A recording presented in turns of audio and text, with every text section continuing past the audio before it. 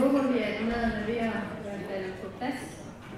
Og ellers så er det jo meget vigtigt, at det skal sidde nu, så vi ikke skal hoppe for meget rundt. Nu når vi går i gang igen, så var det her jo et panel, som var oplagt for Jens og Katarina. Vi har bygget lidt rundt, for at Christine kan nå at komme med også. Så nu handler det om meningsfuldhed og ledelse.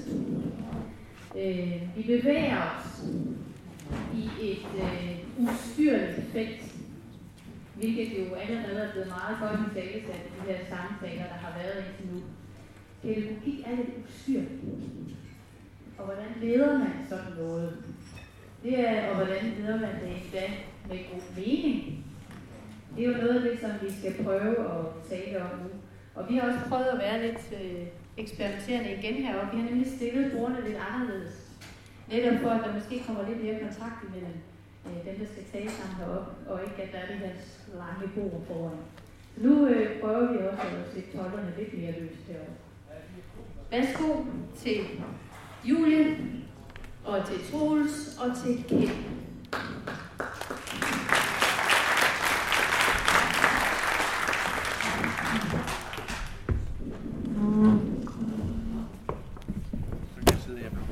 Så man har noget, så har man lidt bord, ja. Det er det, jeg mener. Du sidder ude nu. Jeg synes, jeg sidder meget langt ude. Det er det, der kommer til at sidde uden bord. Ja, men det er dejligt. Ja.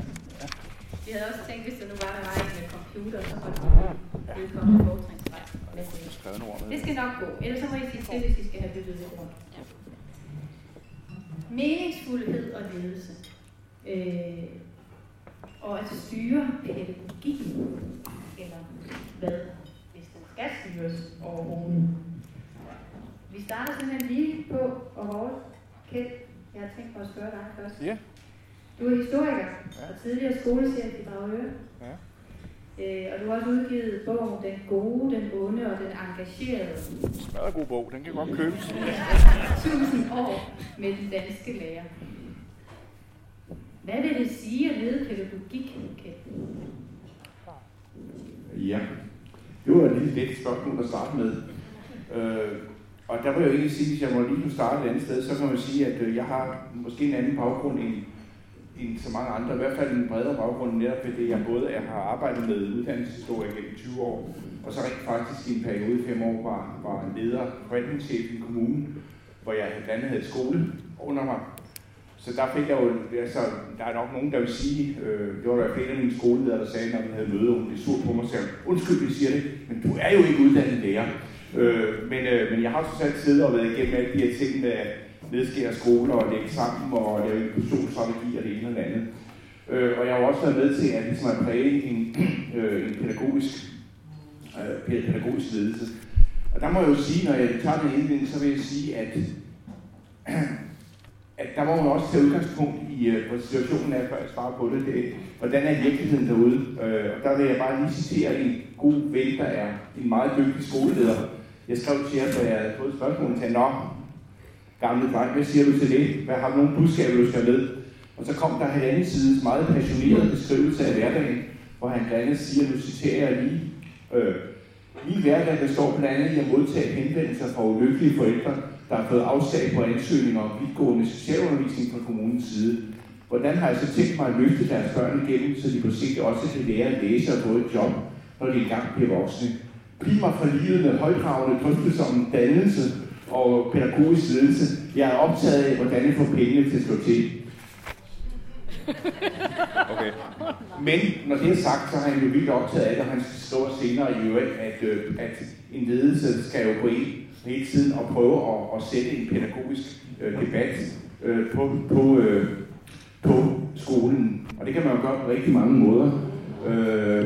Men det jeg vil sige med det er, at som situationen er nu, så er ledelserne rundt omkring på skolerne ekstremt presset, både af den ene og anden reform, de skal implementere på samme tid, samtidig med, at der bliver skåret ned i ledelsestid i rigtig mange kommuner. Og det der med at være leder af den pædagogiske proces, det er hamrende svært. Der findes jo rigtig mange gode undersøgelser af, hvad der skal til, og skolelederen vil det også rigtig gerne. Men problemet er jo i virkeligheden, at ressourcerne er til det svært at få anledning at få enderne til at mødes. Jeg ved ikke, om det er jo ikke særlig præcist svar på de spørgsmål, men det er for en for at sige, det er virkeligheden jo derude. Og så er det så spørgsmålet, hvordan man skal gøre det, hvis jeg får lov til at tale lidt mere, præge pædagogisk proces.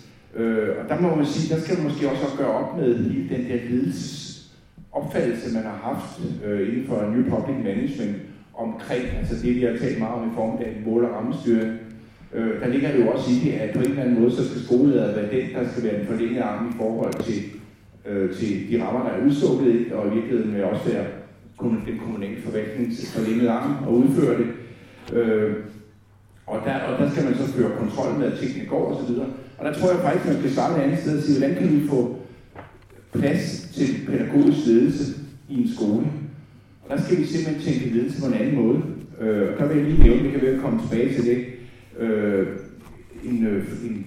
En businessman, der hedder Jim Hagemann Snape, som selv har en baggrund inden for stor business. Han har blandt andet været CEO i en kæmpe international IT-virksomhed.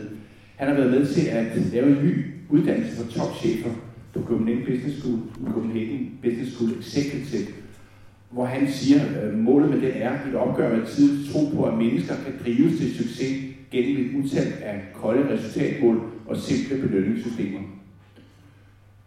Det kræver omstilling til et ledelsessystem, som ikke er hierarkisk, men hvor folk arbejder sammen i et netværk, og hvor den enkelte medarbejder har en større stemme. Det gælder både for det private virksomheder og det offentlige. Lederens rolle ændrer sig. Traditionel styring fungerer ikke i en verden, hvor handlingsplanerne er forældede, før de er implementeret. Nu afhænger succes meget mere af den enkelte medarbejders evne til at træffe beslutninger baseret på en fælles strategisk retning. Hvis man skal lykkes med at være kreativ og håndtere konstant forandring, hvilken er afgørende i dag, er man afhængig af den enkelte medarbejders evne til at kunne agere.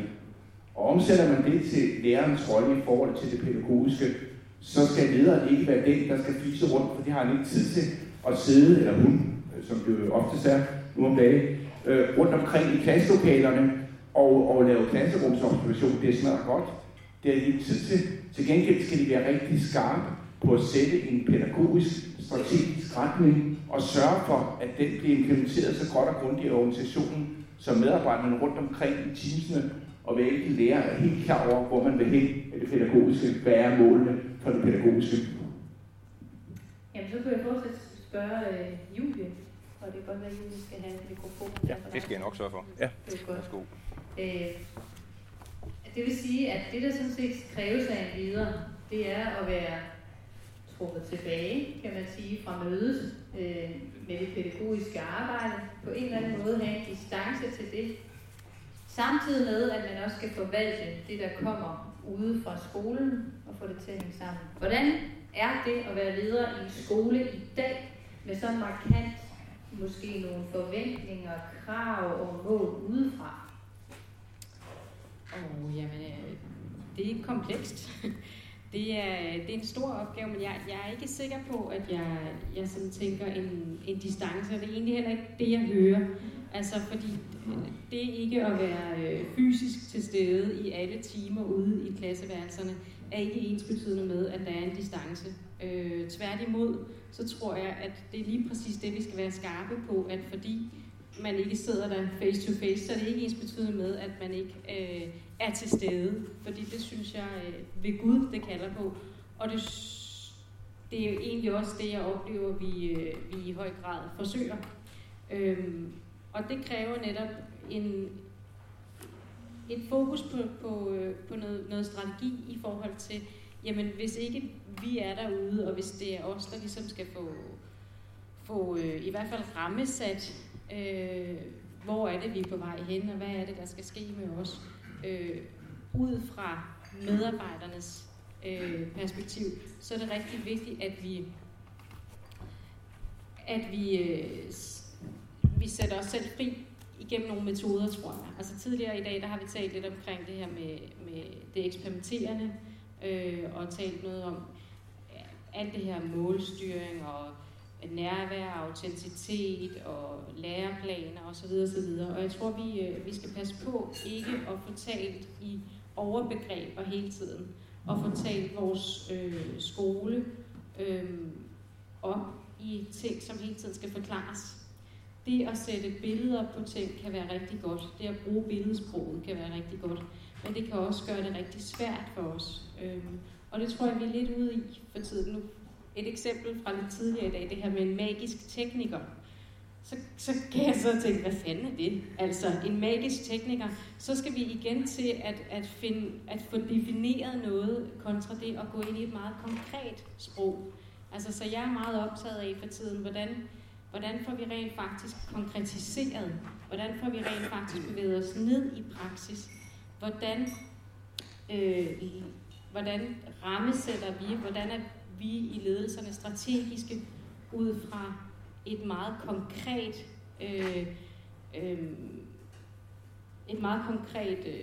indhold, kan man sige, eller et meget konkret sprog i det hele taget i vores personalegrupper. Hvordan, når jeg er ude at tale, eller til dagligt, når vi taler, jamen, hvordan sikrer vi os så, at vi ikke har et værdigrundlag, hvor vi arbejder ud fra et anerkendende ståsted, hvor vi alle sammen er nærværende hver dag, og vi sørger for omsorg. Hvad vil det egentlig sige? Altså, at vi bliver meget mere bevidste om vores sprogbrug, og måske meget mere hverdagsagtige i forhold til, hvad fanden er det, når du er nærværende? Hvad er det så, når Peter han kom gående, og jeg tog ham op på skødet, eller han havde brug for en krammer i dag, eller han sad og bøvlede med noget matematik, så jeg gik lige hen og gjorde ham opmærksom på, at han kunne få hjælp her. Altså, at vi rent faktisk bruger et mere konkret sprog med hinanden, og igennem det konkrete sprog finder fælles fodfæste i, hvad er pædagogik hos os? Hvad er dannelse hos os? Hvad er vores værdigrundlag? Hvad er det, vi rent faktisk gør hos os? Og ud fra det, så rammesætter strategisk i ledelsen. Altså ud fra det DNA, der er på skolerne eller institutionerne rundt omkring. I ledelserne så rammesætter.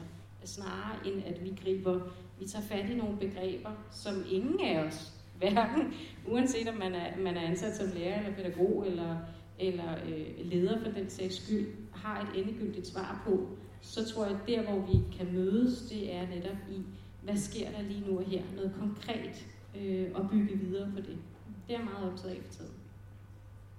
Jeg tænker, når du sådan giver det som eksempel med det konkrete og lige nu og her, det er jo faktisk en måde at prøve i hvert fald i en ledelsessituation at være nærværende i forhold til det, der sker lokalt, der hvor jeg er. Som leder tænker jeg også, at du på en eller anden måde må have gjort dig nogle tanker om, hvad er vigtigt? Hvad er vigtigt, at jeg drager omsorg for som leder? Og hvad er noget af måske endda helt det fundamentale, som jeg bygger min skole på? Hvad er det for dig? Men det hænger sammen, fordi det er lige præcis det, jeg tror, der er det fundamentale for mig som leder lige nu. det er et spørgsmål om, at tingene går stærkt, og det er enormt komplekst. Det er komplekst både det at være pædagog, det er komplekst det at være lærer, det er komplekst det at være medhjælper, og det er komplekst det at være leder. Der er mange forskellige ting, og jeg tror, at noget af det, der er vigtigt, vi rammesætter omkring, det er også at tale om tingene på en måde, så vi alle sammen kan være med. Og skabe rum for, at det er okay at tage ordet og være med i en debat, hvad enten det er på et personalemøde eller i et team på et teammøde, at man debatterer og taler ud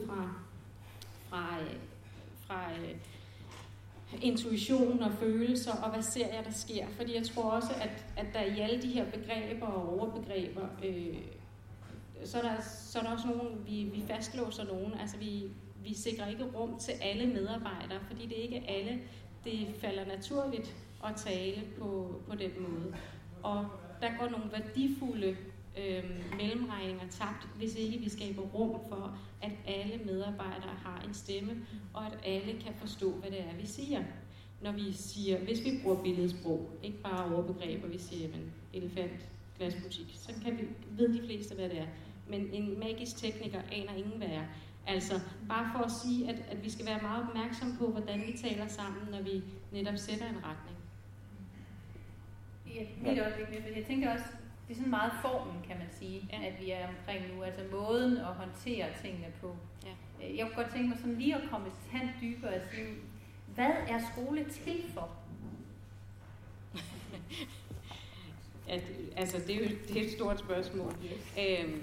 Men jeg tror netop igen, så vil jeg vil forbeholde mig retten til netop at være praktiker og sige, jamen skolen, at det finder vi netop i DNA'et. Hvorfor er det, vi er her hver evig eneste dag? Hvad er det, vi laver? Det svar finder vi sammen med hinanden og med børnene, og selvfølgelig så er der en lovgivning, og der er nogle politisk bestemte pejlemærker, vi skal leve op til. Men der, hvor det bliver rigtig vigtigt for mig i forhold til, jamen, hvorfor er vi sat i verden? Hvad skal min skole kunne? Det er nødt til at gå ned i vores DNA for at finde ud af, hvad er det, der gør os særlige? Hvad er det, vi kan sammen med børnene? Hvad er det, der rykker os? Hvornår rykker det? Så det ryger ned i en metode igen. Det vil sige, det er relativt. Det er et relativt spørgsmål at spørge, hvad skole er til for. Det kan man godt. Altså, ja. Fint. Jeg kunne godt tænke mig så lige at nu markere du meget. Ja. Det er jo ikke, fordi jeg vil tale for dig. Jeg tænker lige, det kunne være interessant, også fordi du sådan, har det historiske overblik. Ja. Så nu spørger jeg sådan lidt direkte. Hvad ser du har ændret måden at gå til skole på som ledelse? Altså, hvad er det, der er sket af forandringer over tid til der, hvor vi er i dag?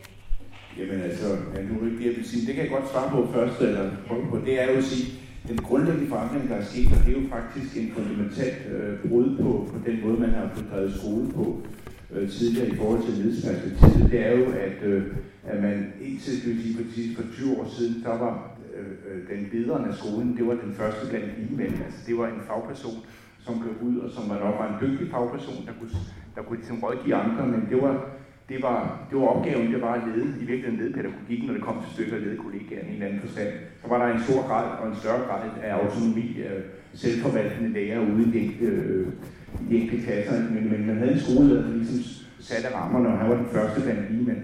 Og så siden så er der kommet større og større krav til ledelse, som i høj grad kommer udefra, fordi at der kommer flere og flere krav, altså mål- og rammestyring, ved at så meget man kommer ind i skolen, og det ændrer jo grundlæggende ved det, som en leder skal kunne også, selvom altså, det er utrolig vigtigt, det vi snakker om her omkring pædagogikken. Ikke? Men nu ligger der jo så et hav af andre opgaver og målopfyldelse, der ligger.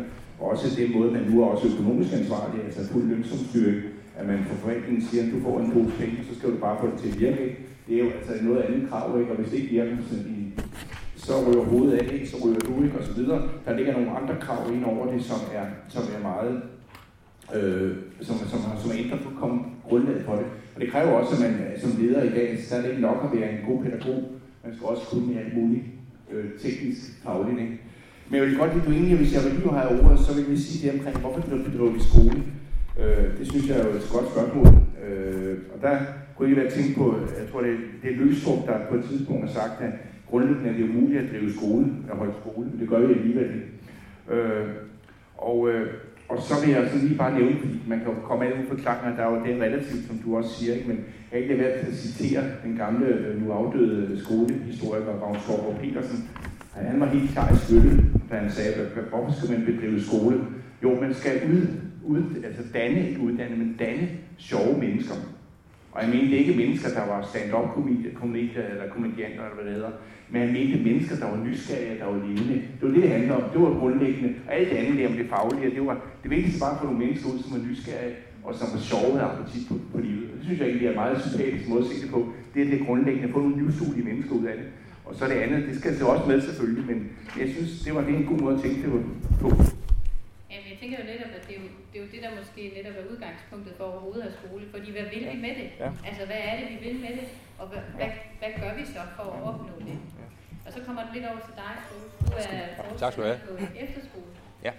Og det vil sige, det er lidt et andet spillerum, måske du har i forhold til, at det er jo en kostskole. Eleverne er der hele tiden, kan man sige. Og måske skal det også tænkes anderledes, eller det skal der jo, og det er en ret for vilkår. Men hvad er dit bud på, hvad skole er til for? Jamen det ligger jo, nu har jeg sagt DNA mange gange, det ligger jo fuldstændig latent i vores DNA som fri skole. Det er derfor, vi er her. Hvis vi ikke hele tiden hver dag kan forklare, hvorfor vi er til, jamen, så forsvinder lynhurtigt. En efterskole er jo en halvoffentlig virksomhed, på godt og ondt. Det betyder jo, at vi får jo statens midler i forhold til, hvor mange elever vi har, men den primære pengesum, som vi laver skole på, det er forældrebetaling. Og det betyder jo også, at vi kan også gå ned. Vi kan forsvinde, og det betyder også, at jeg som leder skal kunne rigtig, rigtig mange ting. For eksempel er det meget vigtigt, at jeg er dygtig til at forklare min bankrådgiver, at den pædagogik, jeg bedriver, den holder. Det er en vigtig evne at have som skoleleder på en fri skole, for at få lov til at få nogle lån hjem. Så det er på mange måder en meget anderledes virkelighed, jeg er i. Jeg har en del venner, men jeg har nogle venner i folkeskolen, som er skoleledere, og vi hygger os med at snakke sammen. Og hver gang vi taler sammen, så kan vi jo se, hvor mange ting vi har til fælles, hvor mange ting vi gør det på det samme måde. Når det virker, så er det helt fantastisk, når vi den måde, vi skaber mening på, jamen, den har vi fuldstændig til fælles det, og jeg tror, det kan vi også sagtens tro, vi er enige om, at det rykker, når vi er fælles om et værdigrundlag. Og på en efterskole, så er min opgave jo at italesætte det her værdigrundlag sammen med medarbejderne. Det er sindssygt vigtigt og fuldstændig afgørende, at vi kan det, og fordi det er det, vi bliver valgt på af elevernes forældre. Jeg tænker, at der er mange ting, som vi ikke har til fælles, også med mine venner i folkeskolen. For eksempel så kan vi godt se nogle gange, at mit ledelsesrum det ser noget anderledes ud end deres. Altså, jeg har ikke de samme forstyrrelser opfra, som de har. Jeg har en bestyrelse på 5 mennesker, og frivillige og folkevalgte, og de er med på, at det er dem, der ligesom er lederne af skolen sammen med mig. Så har vi jo en lovgivning på staten, som vi også er underlagt, men det er jo det, vi nogle gange kalder en tillidslovgivning, hvor utroligt den lyder, men den er relativt fri. Og så ikke altid fri nok, synes jeg. Men når vi arbejder i det område der, så må vi sige, at den bestyrelse, jeg har, de er så pinbevidste om, at de må på ingen måde blande sig i, hvad der foregår i dagligdagen i maskinrummet. Lige så snart de gør det, så er det livsfarligt for skolen. De skal blive i de allerøverste lag. Og når jeg snakker med venner, der er ledere i folkeskolen, så kan jeg godt mærke på dem, at de har nogle ledere i mange lag over dem, som ofte kravler ret langt ned i skolehverdagen. Og når jeg kigger på det og ser fra min egen lille verden, det er jo en lille verden, jeg er i, der ved jeg, hvor livsfarligt det er. Og så kan jeg godt blive voldsomt bekymret og nogle gange tænke, måske skulle man lade lederne lede skolen. Julie, som du er jo så fra folkeskoledelen, kan man sige. Hvordan mærker du, og hvilket fokus har du på henholdsvis det, du har med at gøre, din skole, der hvor du er, og så også dem, der kravler ned i det der maskinrum. Hvor meget fylder det ene og det andet i forhold til din måde at lede på? Jamen det fylder meget. Og det er klart, at vi har alle sammen en mening om vores skoler. Heldigvis, vil jeg sige. Men det fylder på en måde, som kræver, at vi i ledelsesteamet er rigtig skarpe på at prioritere. Hele tiden være opmærksom på, hvor kommer hvad fra. Og jeg vil sige, det jeg tror, vi skal være rigtig gode til, særligt i den her tid, det er at kigge på intentionerne og kigge på hensigterne hele tiden. Også for det, der kommer fra oven. Se på, hvad er intentionen og hvad er hensigten. Og i det så gå ind i en drøftelse på de lokale skoler, blandt andet hos os, og sige, okay, så hvis det her det er hensigten, hvad kalder det så på hos os? Hvad er det, vi kan gøre? Hvorhenne står vi? Altså igen få det konkretiseret og få snakket om. For det kan godt være, at der bliver spyttet den ene paragraf ud efter den anden, kan det nærmest føles som om. Det er den ene ting, vi skal leve op til efter den anden. Og der må vi bare sige, at ting tager tid, og ting tager lang tid. Og det gør det, hvis det skal gøres ordentligt. Og det gør det, hvis vi skal nå at lave et ordentligt oversættelsesarbejde. Vi er vidt forskellige på skolerne. Vi har alle sammen de allerbedste intentioner og de bedste hensigter på børnenes vegne i forhold til at blive så dygtige som overhovedet muligt, i forhold til at trives så godt de kan. Altså at leve op til det, vi skal. Men vi gør det på forskellige vis, og heldigvis for det. Men prioriteringen i forhold til, hvad kommer fra os selv, hvad vil vi gerne, og hvad kommer fra oven, det er klart, det kalder på bevidsthed og italesættelse, sådan så vi ikke taber pusten. For jeg tror, det er det, vi kan være ude i ellers. Både som læreransatte og også som ledere. At vi skal være opmærksom på ikke at tabe pusten i alt det her, men ligesom holde hovedet koldt og kigge på hensigter og intentioner og se, jamen, hvad kalder det så på hos os? Nu bryder jeg lige ind. Kunne man altså, jeg går ikke ud fra nogen fra din forvaltning til stede. Det er altid godt at lige sikre på det. Jeg kender måske nogle af dine forvaltningschefer, ikke? Ja, det er jo lidt det samme område, vi har været i, så det kan være lidt farligt. Jeg tænker fordi en af de første organisationer til at melde sig på banen som en stærk opbakning, eller give sin stærke opbakning til skolereformen, det var jo netop skolelederne.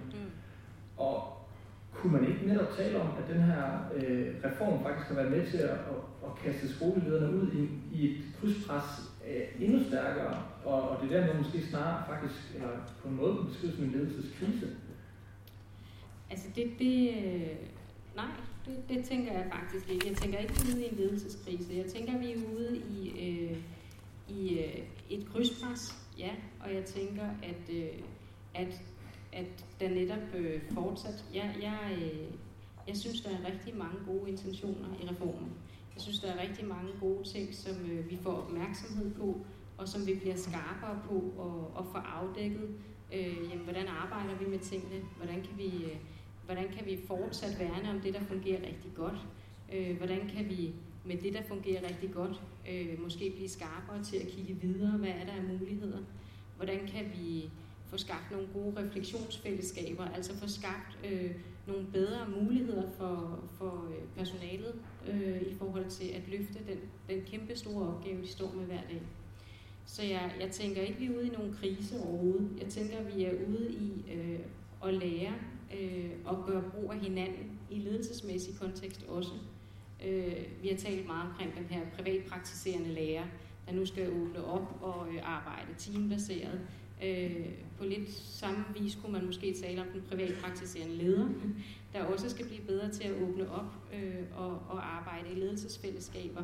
En ting er at arbejde i eget ledelsesteam, men også arbejde i teams på kryds og tværs og sige, jamen, hvordan kan vi rent faktisk styrke vores samarbejde og lade os inspirere af hinanden. Og netop styrke de strategiske rum rundt omkring i et læringsfællesskab, ledelsesmæssigt også. Jeg tror, det er vigtigt, at vi kigger på os selv også, og ikke kun på at det er lærere og pædagoger, der skal til at lave tværfagligt samarbejde. Altså, det var jo også en af grundene til, at vi havde inviteret dig. Fordi man kan være med til at pege på, at det sådan set, det her med bare at sige, at reformen også er en mulighed for at give et øget ledelsesrum, det er uinteressant, hvis ikke det her øget ledelsesrum bliver reformuleret. Altså hvis det bliver til ikke bare, at man så i endnu højere grad kan bestemme, hvornår lærerne er på skolen, men at det bliver en mulighed for at rammesætte nogle ting. Og der synes jeg, det var interessant, at du tog det her med, at når du gerne vil konkretisere, hvordan nogle forhold de eksisterer, så kan det være sådan nogle helt personlige erfaringer. Og det var egentlig det, der ledte mig til at foreslå et krisebegreb om at de personlige erfaringer har måske svært ved at komme med ind i forvaltningen, medmindre der er en meget stærk oversættelse på vejen. Det er lidt det, jeg hørte dig sige også, at du står for sådan en form for udlægning af begge dele. Altså, jeg tror ikke, det har svært ved at finde ind i forvaltningen, så længe vi netop bliver skarpe på. Vi kan, som skoleleder vil jeg lyve, hvis jeg ikke sagde, at jeg også godt kunne lide en gang imellem, og se det helt klart, her der rykker vi sgu. Det er da rart lige at kunne have den der helt menneskelige tjek videre-agtig. Men det er jo ikke ensbetydende med, at vi ikke kan blive, det kan vi alle sammen forholdsvis hurtigt levere. Det kan vi alle sammen sige, så kunne vi, det kunne vi godt holde et møde omkring. Men vi kan udfordre os selv på netop at legitimere det at tale mere konkret om tingene, og legitimere det at få nogle fortællinger om nogle stjernestunder i læringen frem i forvaltningsmæssig kontekst også. Jeg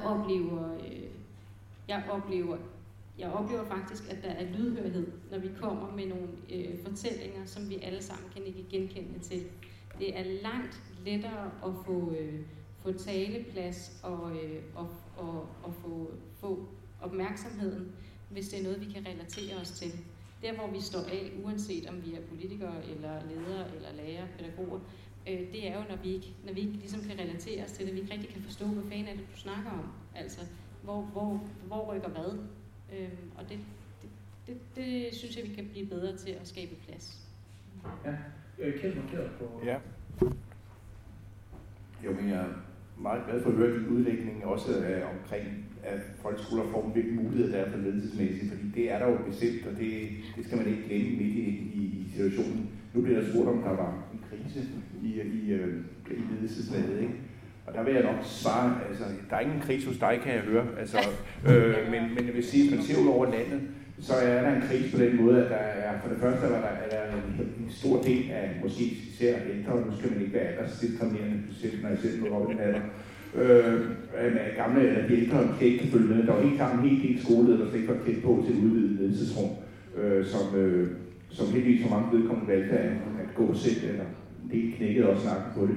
Det, der bekymrer mig, er faktisk, at der er rigtig mange rigtig dygtige skoleledere, som signalerer nu, siger her på anden år nu, de er slidte. Jeg kender et par stykker, som simpelthen de kan ikke gøres bedre, altså også omkring pædagogisk ledelse og opmærksomhed, end der siger nu, de aldrig snakker om, de vil gå for de 70, nu er de 60, ikke? Nu begynder de at snakke om, det holder vi ikke til i årene frem. Så på den måde er der en krise, fordi der simpelthen er så stort pres, så mange opgaver, der ligger, samtidig med, at, som jeg sagde, at ledelsestiden reduceres i rigtig mange kommuner, ikke? Så det bliver sværere og sværere at gøre det. På den måde ligger der en ledelseskrise i det. Men når det er sagt, så vil jeg sige, at det, at lederen har fået et større ledelsesrum, det ser jeg som en kæmpe fordel, som du også siger, fordi det er jo noget, men så kan man virkelig begynde at lægge en, altså, vi ser bort fra ressourcerne, ikke? Det skal vi lige, det er jo ret vigtigt forudsætning, ikke? Men nu giver der virkelig en mulighed for, at lederne i samarbejde med lærere og pædagoger kan lægge nogle linjer ud, pædagogiske linjer ud på skolen, som kan bringe folkeskolen videre, ikke? Der er rigtig meget positivt i det. Der er lige det med ressourcerne, og det er det, jeg er bekymret for. Jeg håber, at du har energien, og du ikke om 5 år er som brækket, fordi det er så benhårdt, ikke? Men det er den virkelighed, der er. Så en anden ting, jeg lige vil kommentere på, det er omkring forhold til forvaltningen. Nu er jeg jo en af dem, som har siddet og skulle snakke med skolelederne og så videre, ikke? Og jeg tror sådan set generelt set, at der er selvfølgelig undtagelser, men generelt set, så er forvaltningschefen for området og skolelederne, de trækker på samme hamle og i samme retning. Men det er klart, at jo længere man kommer op mod det politiske, jo mere er man så skal sige, er der nogle politiske signaler, der skal implementeres i systemet. Og jeg tror, hvis man skal lykkes, så er man nødt til at sige, at det ikke kun hver enkelt skole, det var også det, du var inde på, der skal lykkes, men man skal have et stærkt samarbejde på tværs af skolerne, og hvor forvaltningen er med, så man er enige om det. Det tror jeg er ret afgørende også nu her, mere end nogensinde, så man er enige om det. Det kan ikke nytte noget, at man har en skolevæsen, hvor der er to skoler, som har en meget klar pædagogisk sigte og en klar retning på det, ikke? Arbejder med inklusion på den måde, man skal. Det kan vi til nærmere, hvis vi kommer ind på det, hvordan det skal gøres. Men, og så er der nogle skoler, der slet ikke er med på det der, vel. Det går ikke, vel. Altså, vi er nødt til at være enige og blive enige om den måde, vi gør det på i et fælles skolevæsen. Og der ligger også en styrke i det, at man arbejder sammen på den måde og hjælper hinanden og svarer med hinanden. Altså, jeg kunne godt tænke mig faktisk at sætte spørgsmålstegn ved, om der overhovedet reelt er et udvidet ledelsesrum. Mine oplevelser, og nu taler jeg også, jeg har siddet også i en skolebestyrelse, jeg har børn i folkeskolen. Det er de værste. Forældrene, det er de værste. Jeg har også et barn på efterskole og på skoletrækket. Så jeg bevæger mig sådan lidt rundt i mange felter. Og min oplevelse er klart, at intentionerne med at skabe rum til ledelse, måske nærmere er gået den anden vej. Specielt hvis man ikke finder enighed i form af forvaltningen som partner. Og nu har vi lige hørt et panel snakke om målstyring, om test, om en masse krav, som jo rent faktisk både politisk, men også forvaltningsmæssige krav, der kommer. Krav, som jo i den grad er nogen, der også kravler ned i det her ledelsesrum. Og for mig at se, så bliver det altså indsnævret. Men det tænker du overhovedet ikke, Julie? Altså, man kan sige, at der er fordele og ulemper ved det hele, og jeg har været skoleleder i 2,5 år. Det vil sige, at jeg kommer jo sådan set med reformen. Og det gør, at der er nogle ting, som for mig ikke har, at det plejer vi at gøre. For jeg har ikke noget plejer inden for det. Og det tror jeg klart til tider kan være rigtig hårdt, fordi man skal unægteligt igennem mange forskellige ting som leder, og også som ny leder. Altså man skal prøve mange forskellige ting og gøre sig nogle erfaringer. Men jeg tror lige i forhold til det her med, at jeg måske ikke har fået oparbejdet nogle vaner og nogle systemer og en plejer i min ledelsesgerning, men gør det i den her tid. Det er klart, at det har en betydning for, hvordan jeg oplever tingene. Det vil være, alt andet vil ikke være sandt. Men samtidig så vil jeg sige, det er helt rigtigt. Og grund til at nævne det her med læringsfællesskaber i ledelserne, det er fordi, jeg kan mærke, hvordan det hjælper mig. Altså jeg kan mærke, at der er et utroligt stort pres, og jeg synes, at der er altså arbejdsopgaverne vil ingen ende tage. Men ikke desto mindre, så kan vi lære rigtig meget af hinanden, og vi kan hjælpe hinanden, og vi kan støtte hinanden, og vi kan bidrage til udvikling og trivsel hos hinanden. Altså det her med at have nogen at spare med sig tæt på og åbne sit ledelsesrum op, det tror jeg altså giver noget. Netop særligt i sådan en her tid. Og jeg kan sagtens følge dig i forhold til form. Det jeg er interesseret i, det er faktisk at komme ned og snakke, måske mere formålsorienteret, i forhold til, at man faktisk forholder sig til den opgave, det er at lede en skole, ud fra en tænkning om, hvad er i grunden mening? Hvad giver mening at uddanne de her børn til, eller at skole de her børn til? For hvis ikke vi kommer ind og taler om den der substans, så ser jeg også, så har jeg svært ved faktisk at finde mening. Troels, hvordan forholder du dig til det på efterskole? Jeg er meget enig i, det vi også hørte tidligere i dag, at det at lede på et hvorfor, det er simpelthen helt fantastisk. Og det fylder rigtig meget i min verden. Og jeg er også med på, at den verden, jeg er, det er ikke, den er altså lige præcis et felt her, i forhold til en forvaltning og den slags, der er det meget anderledes. Men det ændrer ikke ved, at der ligger en enorm styrke i at kunne lede og have mulighed for at lede på et hvorfor. Det giver enormt meget retning, når man i fællesskab finder frem til det. Og der kan jeg godt høre mig frem til, at det hvorfor kan være svært at finde plads til at lede på i den måde, folkeskolen er organiseret på i øjeblikket. Og nu vil jeg gerne sige, at som skoleleder i en fri skole, så vil jeg ikke sidde og fortælle, hvordan ting skal gøres i en folkeskole. Men som forældre, jeg har 3 børn i folkeskolen, eller i hvert fald 2 i øjeblikket, der kan jeg godt se, hvor vanskeligt det kan være som skoleleder i en folkeskole, når man nu har en debat kørende i den lokale avis, og politikerne udtaler sig om kvaliteten af undervisningen, og så går lærerne i gang med at skrive læsebreve, og så kører den frem og tilbage mellem lokalpolitikerne og lærerne. Så er det altså rigtig svært at være skoleleder i det felt der, hvor så søren kommer man på banen i det, og opgaven er så at gå ind og finde en vej i det. Der er der så langt hen til hvorfor. Så jeg må sige på en måde, det synes jeg er interessant, det der sker. Ja, jeg tænker også det. Nu kan det godt være, det er dig, Kjeld, som skal svare på det næste spørgsmål, fordi at jeg tænker jo. Og jeg må jo sige, at jeg er jo også lærer. Ikke? Og jeg tænker også, at hvornår gør de der ledere oprør? Hvornår siger de, at nok er nok? Har I aldrig overvejet det?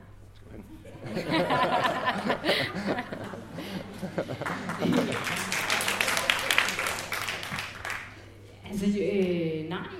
Jeg må være indrømme, jeg har ikke overvejet at skulle gå på barrikaderne. Jeg synes, at vi hver evig eneste dag er opmærksomme og kigger efter muligheder med kritiske øjne. Jeg synes faktisk, at vi er rigtig gode til at fortælle, hvad virker, hvad vil vi gerne have. Og det er klart, at i en tid, hvor alle råber, så skal man råbe meget højt for at blive hørt. Og det tror jeg også, vi skal passe på med. Jeg tror, vi skal i en tid, hvor der sker så mange ting, så tror jeg ikke, det er helt skidt at vende blikket lidt indad. I stedet for hele tiden at have fokus på os alle sammen, og vi skal alle med, og hvordan har vi alle sammen det, så måske starte lokalt hos os selv og sige, jamen hvad er det, der sker hos os? Hvad rører sig rent faktisk, og hvad rører sig ikke? Fordi det ville jo være en løgn at sige, at livet var en dans på roser ude på skolerne hver evig eneste dag, for det er benhårdt arbejde. Det er benhårdt arbejde for lærerne, det er benhårdt arbejde for lederne, det er benhårdt arbejde for pædagogerne. Ikke desto mindre, så er det langt størstedelen af dem, jeg møder, elsker fortsat at gå på arbejde. Jeg oplever at have nogle medarbejdere, som kan synes, det kan være op ad bakke, og det kan være trættende, og det kan være tungt, når vi begiver os ud i overbegreber, og når vi begiver os ud i netop, nu skal vi det, og nu skal vi det, og vi ikke når at få arbejdet med, hvorfor skal vi det, og hvordan skal vi så det. Så jeg oplever egentlig ikke et behov for at skulle på barrikaderne. Tværtimod så oplever jeg et behov for at få skabt rum og tid til at finde ind til kernen af, hvorfor er det, vi gør, som vi gør. Fordi hvis man vælger at arbejde i folkeskolen, så vælger man, altså det er meget følelsesbetonet. Det er, vi kan tale om det her kald, altså, og man skal passe på med ikke at blive for rosenrød i det, men jeg oplever, at der er utrolig mange, der arbejder i folkeskolen, som fortsat elsker det, og som vil gøre hvad som helst for netop at få fundet tilbage til den her konkrete snak omkring, hvorfor gør vi, som vi gør, og hvordan kan vi så fortsat gøre opmærksom på os selv og fortsat udvikle os. Okay. Jamen, og det er jo skønt at høre, det er jo dejligt at høre, altså, fordi jeg er meget enig i, at dem, der bliver der og kæmper og ligesom får skabt mening i det, er dem, der, altså det er jo en kaldsang, nu skal man gøre det. Men der er jo rigtig mange, nu må man også sige, af skoleledere, som jeg nævnte før, som har valgt at kvide, ikke? Altså, og der er rigtig mange, der går i privatskolesfæren nu, ikke? Og det kan man kalde sig en stille protest på den måde, at man ligesom siger, at nu vil man ikke stå model til det, så den findes der i den sammenhæng. Men det der med at spørge med, om ledelsesrummet, jeg lige vil kommentere på, om det er blevet begrænset. Der tror jeg, man skal sige, at det er utroligt afhængigt af, hvor man er henne i landet. Det, der er nok en af de største farer i disse år i folkeskolen, efter min mening, det er, at det begrebet en folkeskole, en fælles skole, er under pres fra rigtig mange sider. For det første, fordi efterhånden så er der så mange, der er i privatskolesektoren, så det begynder ikke at blive et alternativ, men nærmer sig snart at bare at blive ikke sige 50-50, det er det jo ikke nu, men det er problemerne blevet så store, den ene ting, det er jo ikke alle vores børn, der mødes i folkeskolen mere. Men så er der også det, at inden for kommunerne er der så enormt forskellige økonomiske udgangspunkt for det.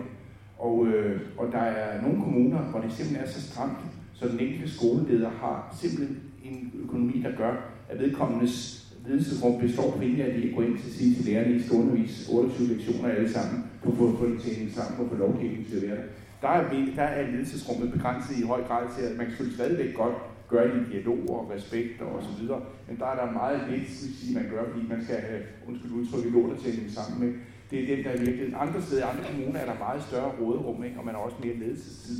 Og der, hvor man har det, der er der altså rigtig mange eksempler, heldigvis, udover julet, på skoler, hvor man, lederne og medarbejderne sammen har arbejdet rigtig, rigtig godt med at putte indhold i den her nye folkeskolereform. Så det er svært at sige entydigt, det er sådan, det er enormt forskelligt, og det er faktisk skræmmende, at vi om nogle år kan få en folkeskole, der er så forskellig, som det ser ud, at det udvikles til. Jeg tænker lige sådan at blive lidt ved dig, Kate, hvis du har det der historiske perspektiv på det. Fordi der er helt klart sket et skred fra at være meget formålsorienteret i forhold til skole, til at være mere målorienteret. Hvilken betydning har, altså du nævnte selv Løstrup, og for ham var formålet jo tilværelsesoplysning. Ja. Hvad er der sket i forhold til det skred, i forhold til jeres rolle som ledere? Er I blevet, nu snakker vi om læreridentitet før, er I blevet mere forvaltning? Jamen, der ligger i hvert fald så mange ting, man som både den enkelte lærer, det hørte vi jo tidligere i dag også, og skolelederen, og hvis jeg skal tage forvaltningshatten på, så er der jo mange mere formelle krav, der skal opfyldes, som selvfølgelig presser det dannelsesmæssige aspekt. Og der er ingen tvivl om, altså, hvis I skal spørge mig, så er det gået alt for vidt. Altså, jeg har bestemt ikke nogen ønsker af de her kontroller og målinger. Ikke? Jeg har selv ude, da man indførte elevplaner for alle børn i skolen, der lavede jeg en undersøgelse her i Sofias regi, hvor jeg kiggede meget enkelt på, hvad er evidensen for, at der er nogen effekt i, at alle elever skal have elevplaner, altså i alle fag. Og der var ingen evidens overhovedet. Der var simpelthen ikke, og der var absolut ikke nogen sagde tidligere, en kendt fremtrædende, jeg ved ikke, man kalder en forsker, en person, der udsætter sig hele tiden om det, der legitimerede det uden som helst at have noget fagligt grundlag for det. Og sådan er der en hel del ting, som har været sådan. Testene kan man også stille spørgsmålstegn med, hvad der egentlig kommer ud af det og sådan noget. Det er klart, det er alt sammen været med til at gøre det vanskeligere, men det skal jo ikke ændre ved, at man stadigvæk grundlæggende, der mener, at det er pligten, og folk, der arbejder i systemet hele vejen fra, man kalder forvaltninger, og så igennem systemet der skal man have dannelsen for øje. Det er sådan set det afgørende, hvad for nogle mennesker vi vil ud af det. Det er sådan set det altafgørende, ikke?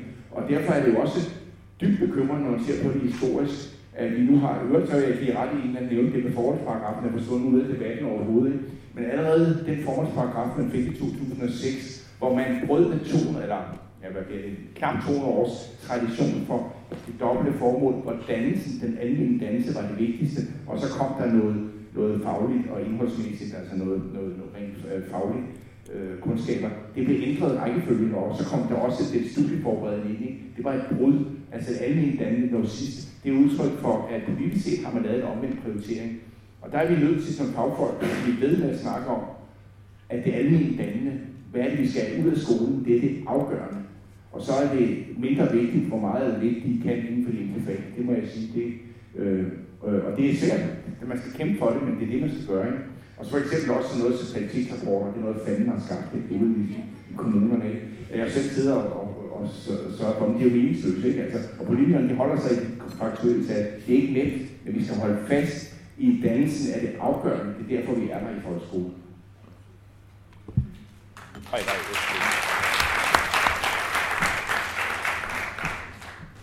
Ja, i forlængelse af det, hvis vi skal holde fast i det, så vil jeg godt prøve at spørge jer, Troels og Julie. Det er også nogle spørgsmål, der kommer ned fra salen. Altså, hvis I som ledere skal være med til at føre et andet sprog frem, fortæller bare om det konkrete, altså fastholde de konkrete erfaringer og de muligheder, der ligger i et sprog, som alle ligesom nikker genkendende til, så man knytter mening an til. Og forestil mig noget af det samme, tror du skal ned til banken og overbevise om, at en eller anden strategisk pædagogisk vision for skolen, den kan retfærdiggøre det for et andet lån på 20 millioner til en ny elevbygning, for eksempel. Så hvordan gør I det? Altså, hvordan får I rent faktisk nogle lærers erfaringer transformeret til at være noget andet end bare det, som også nogle steder bliver underkendt som synsninger eller blot og bare private mavefornemmelser, som ingen værdi har? Altså, hvordan får man sikret den der værdi i den konkrete erfaring? Ja, du sidder med mikrofonen. Du må gerne starte. Du har oversigt. Jamen okay. Altså, det er ikke nemt, synes jeg. Men jeg har helt konkret, blandt andet på min skole, har vi arbejdet med en metode, som netop er et meningsværktøj, altså som handler om at sige, jamen på personalemøder, vi kunne godt tage et begreb op som nærvær, og så sige, okay, så nærvær, og så definere, hvad betyder nærvær hos os. Sådan en meget klassisk arbejdsgang, tror jeg, der er mange, der kan genkende til, at man har været udsat for. Og der vil jeg sige, der har vi hos os forsøgt at gøre det på en anden måde, altså netop at sige, okay, så hvis vi arbejder med nærvær, vi har opmærksomhed på det ude i klasserne, personalet har opmærksomhed på det, og gør sig nogle erfaringer, fortæller om en stjernestund, fortæller om et øjeblik, hvornår lykkedes du rigtig godt som lærer, hvornår lykkedes du rigtig godt som pædagog. Del den historie med dine kollegaer i et helt konkret sprog. Du må gerne benytte et billedsprog, men det der med at gå ind og tale om tingene, så det udspringer af praksis, og så tale det op i, okay, så hvad er det rent faktisk, vi gør her? Så kan det være, at vi giver den gas, eller jamen, det der skete, det var, at han kom og sad hos mig et kort øjeblik, og jeg kunne mærke, at han trak vejret dybere, og han faldt til ro ved lige at være hos mig, og så kunne vi sådan set fortsætte det, vi havde gang i. Og på den måde, altså ud fra en fortælling, som udspringer sig af praksis, som vi kan sidde og lægge genkendende til de fleste af os, så taler om, okay, så hvad var det rent faktisk, der skete der? Så kan vi begynde at sætte nogle fagbegreber på og sige, okay, så er det noget, vi arbejder med, så det er noget, vi arbejder, det er noget af vores DNA her på stedet, og have den indgangsvinkel til det. Og du kan også godt, fordi det tror jeg var helt ret i, at den der altså helt banale, udveksling af det, der giver mening, er en vigtig del for sig selv at skabe identitet ud fra. Men kan du så også overføre den til for eksempel en kritik eller en udfordring af noget af det pres, du bliver mødt af? Altså jeg synes, det er der, hvor jeg bliver rigtig inspireret som leder. Altså fordi jeg sidder i mange andre sammenhænge netop og skal finde hoved og hale i, hvad sidder og oversætte netop, når vi sidder til et møde i forvaltningen og hele tiden have i baghovedet, hvad kommer det så til at betyde hjemme hos os? Altså, hvad kalder det på, og hvordan skal vi gribe det an? Eller ej, den er sgu ikke god, den ved jeg godt, den bliver måske lidt svær at servere. Og der kan det en gang imellem være svært for mig også at se mening med det, der sker. Men når jeg så derhjemme ligesom får indblik i praksis på den meget konkrete måde, så er det, at det at binde de ender til, altså sammen med personalet. Netop så kan jeg jo som leder sidde og byde ind med at sige, jamen, okay, lige nu på det møde, jeg var på i mandags, der skete der det og det, og der talte vi det omkring, kunne det hænge sammen med, eller hvordan oplever vi det? Altså at have en reel snak af, at vi ikke kommer med svarene på forhånd. Fordi hvis vi skulle komme med svarene på en tid som den her, ja, så ville jeg også kalde på krise. Altså.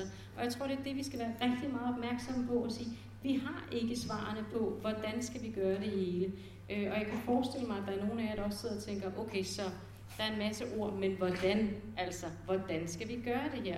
Og det kalder altså på, at vi gør det sammen, både ledere, forvaltning og medarbejdere.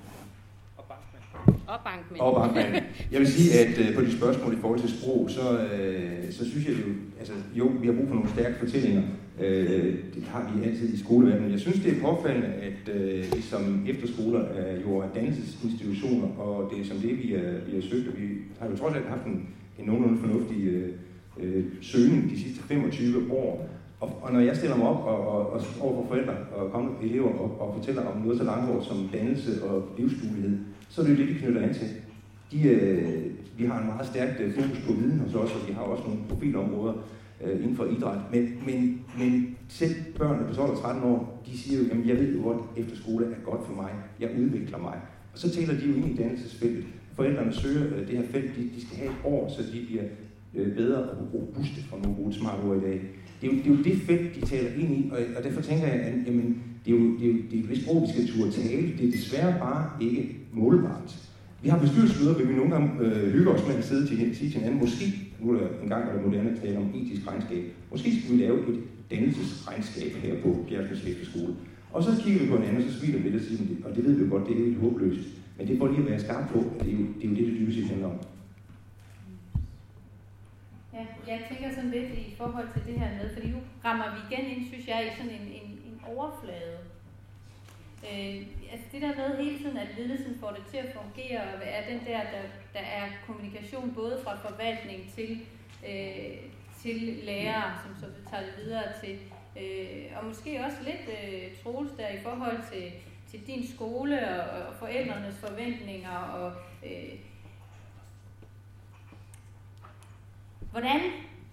hvordan kan vi ture som ledelse også af skoler faktisk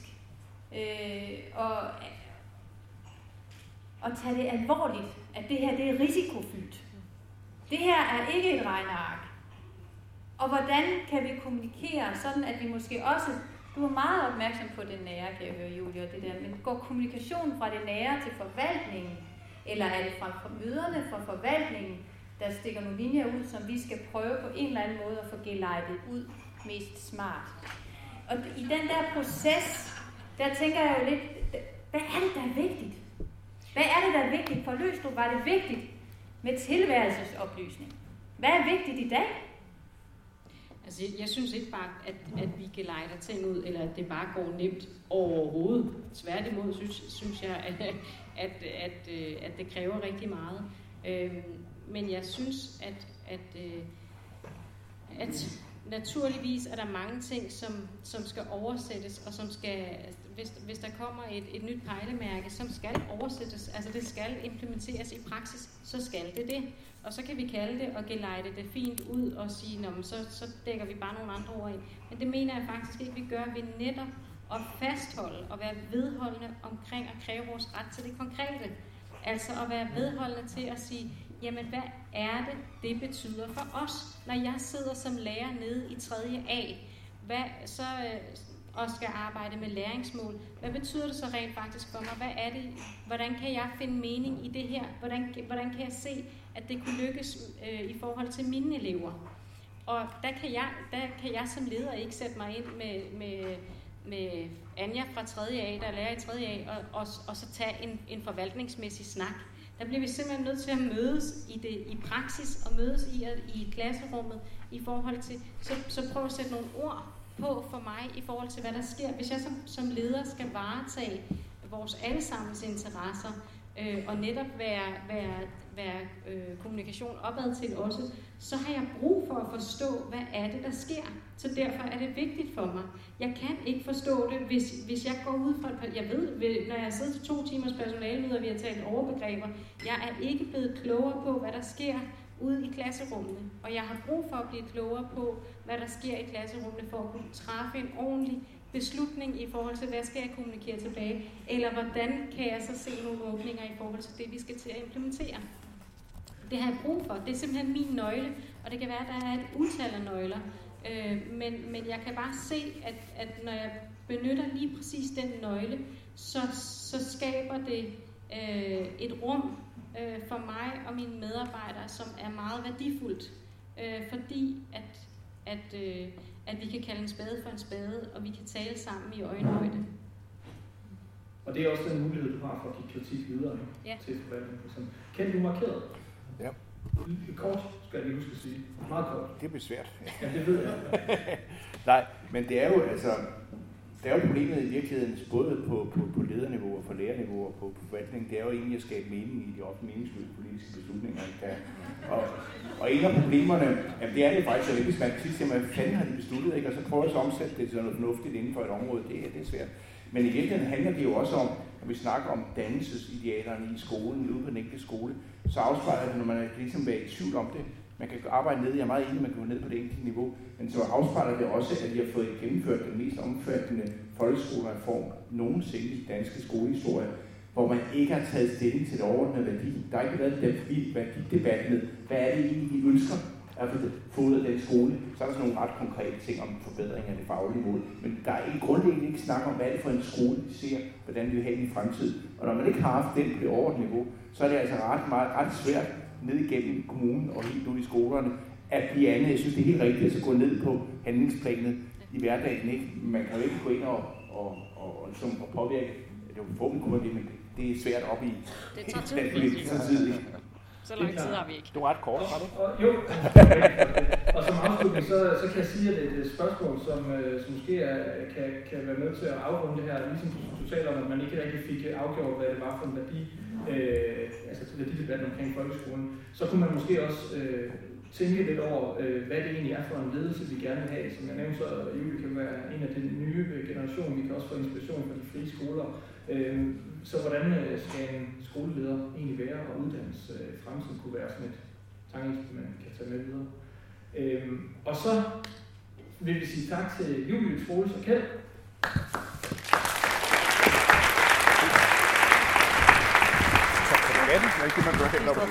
Og haste videre til næste levende videre, som er Christine Gustav, som gerne skulle være kommet.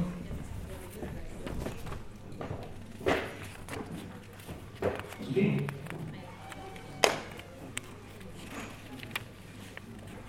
Jelle.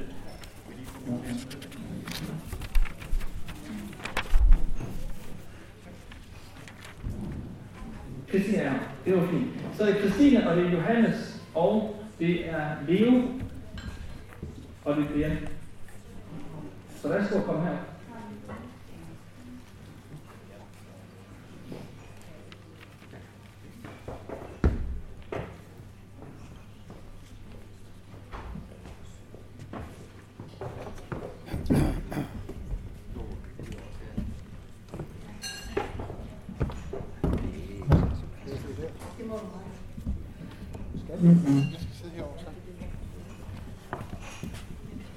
Selv være lidt medbestemmende på, hvor I sidder, hvis I virkelig.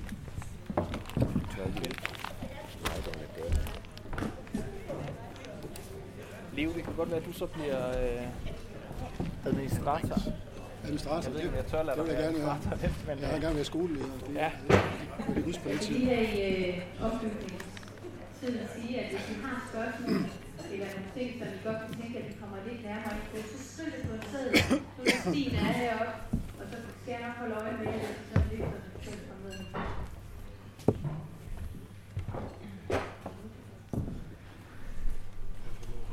Ja.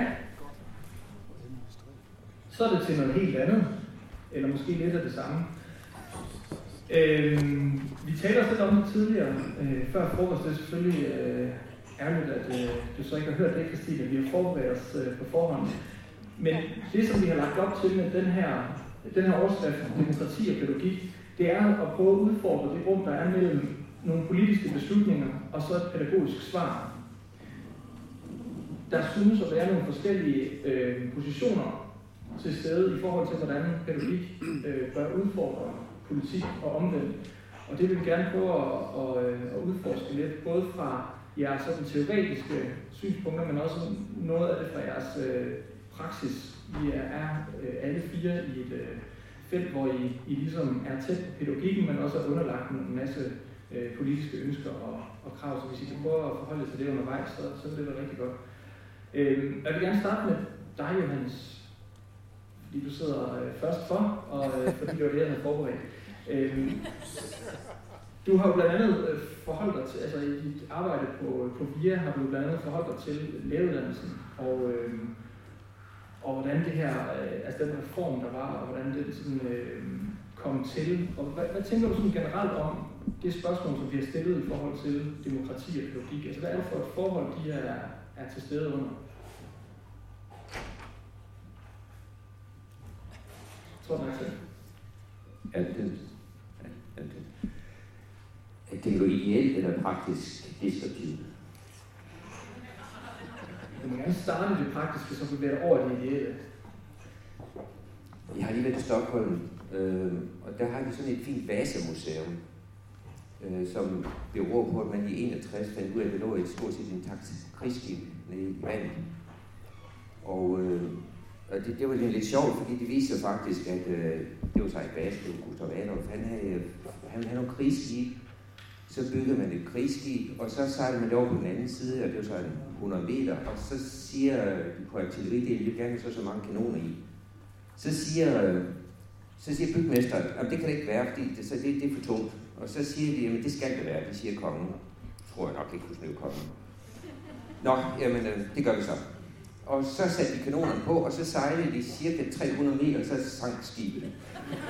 Og der har det så ligget til 61, og det er altså jo intakt, det er jo ikke skudt i stykker, og det er ikke brændt, og det er jo rigtig fint, så kan man gå ind på museet og se det. Det er jo sådan det deskriptive, det er. Det er sådan et Vasa-syndrom, vi har fået i forhold mellem politik, demokrati på den ene side, så en hel række offentlige institutioner på den anden. At man siger, hvordan det skal være, og så går det måske godt, eller også så synker det. Og da en læreruddannelse og folkeskole ikke sådan kan synke, så kan I jo selv arbejde med billedet. Det var den deskriptive. Og hvordan skal det så ideelt forholde sig? Paul Ricoeur, den franske filosof, han har et udtryk, der var han siger, historieløshed og teknokrati, de to sider samme sag. Jeg tænker, hvis man forstår historie som det, at vi altid allerede er i noget. Man har i skibsmetaforen, at det at lave kultur om, det er sådan lidt at bygge på et skib i, mens det sejler. Så har vi sådan en fornemmelse af, at det at arbejde med kultur, det er ikke at løse et problem. Og en folkeskole for eksempel, og væsentligt del af offentlige institutioner, det er undervisningskultur. Og der kan være problemer i, men man kan ikke gøre det til et problem. Og det kan man ikke med hele række af andre ting i demokrati. Og det, der sker i det her år, det er, at vi på grund af blandt andet moderniteten, vil jeg tro, der er flere forskellige måder at se det på, tænker, at alt, hvad vi egentlig har, det kan gøres til et problem. Og når man har et problem, hvad gør man så? Så løser man det selvfølgelig. Og det er så det, de har sat i gang. Det er at løse problemer. Problemet, det er, at det ikke er et problem, kunne man sige. Som sagt, så er det en undervisningskultur, og man kan løse dele af det. Og jeg kom til at tænke, jeg tror, det er Walter Lippmann, jeg har sådan set tillagt forskellige. Men der er sådan en berømt sætning fra vist af Walter Lippmann, hvor den siger, to every problem there is a solution that is simple, neat and wrong. Og det er så den ideelle side, vil det sådan set være vældig om at sige, kultur, det er noget, der arbejder med, og det er der nogen, der gør det, nogen, der har forstand på. Det er den kvalitative del. Hvordan kan vi skabe rammer? Og ledelse, det er jo ikke diktatur. Ledelse, det er at have en forståelse for, at nogen gør det, som skal føre sted hen. Så den ideelle side, det er sådan set meget mere samtale mellem kulturen og organisationerne på den ene side, og så demokrati og ledelsen på den anden side. Og der går det altså ikke med sådan en bestemt type af sprog, som vi har fået, som tænker i lineær logik. Vi har et problem her, vi skal fra A til B, så går vi derover. De sandelig, det er jo også i skolen, og det kan jo også. Altså vi har begyndt at tænke skole ligesom sådan en højdekurve, som min datter, hun var meget syg, da hun blev født, og så blev hun sådan lidt lille, og så gik den ned, så gik sådan en højdekurve, der var sådan et median, og så var der en linje nedenunder, den måtte man helst ikke gå under. Jeg ved ikke rigtig, hvad det gjorde, hvis man var, men altså, så var det en ovenover, det var helt galt selvfølgelig. Og sådan tænker man pædagogik, når man går i 3. klasse, så skal man kunne sådan og sådan der, og hvis man kommer under, så er man en idiot, så det ud. Hvis man kommer over, have specialskole for elite, eller hvad man nu tænker, ikke? Og der har jeg min fornemmelse af, at kultur det er også lidt zigzag, så går man lidt i stå, så mister man interessen for et fag, så får man en ny lærer, som er god, og så bliver man glad igen, og så vælger man skole efter gennemsnitskarakterer, men lige den lærer, man kommer ind til, du er altså ikke for skrab, eller også er de ikke ret gode derude, og lige den lærer, man kommer ind til, har et helt særligt tag på eleven, så de bliver glade og får lyst til at lære noget, og sådan. Det er faktisk sådan, det foregår. Er du tilbage i det ideelle nu? Det er ideelle. Ja. Det er at have lidt selv til de der ting. Ja. Så hvis man spiller det op, så koster det penge, det tager tid. Det vil jeg godt gentage, skal det? Koster penge, tager tid.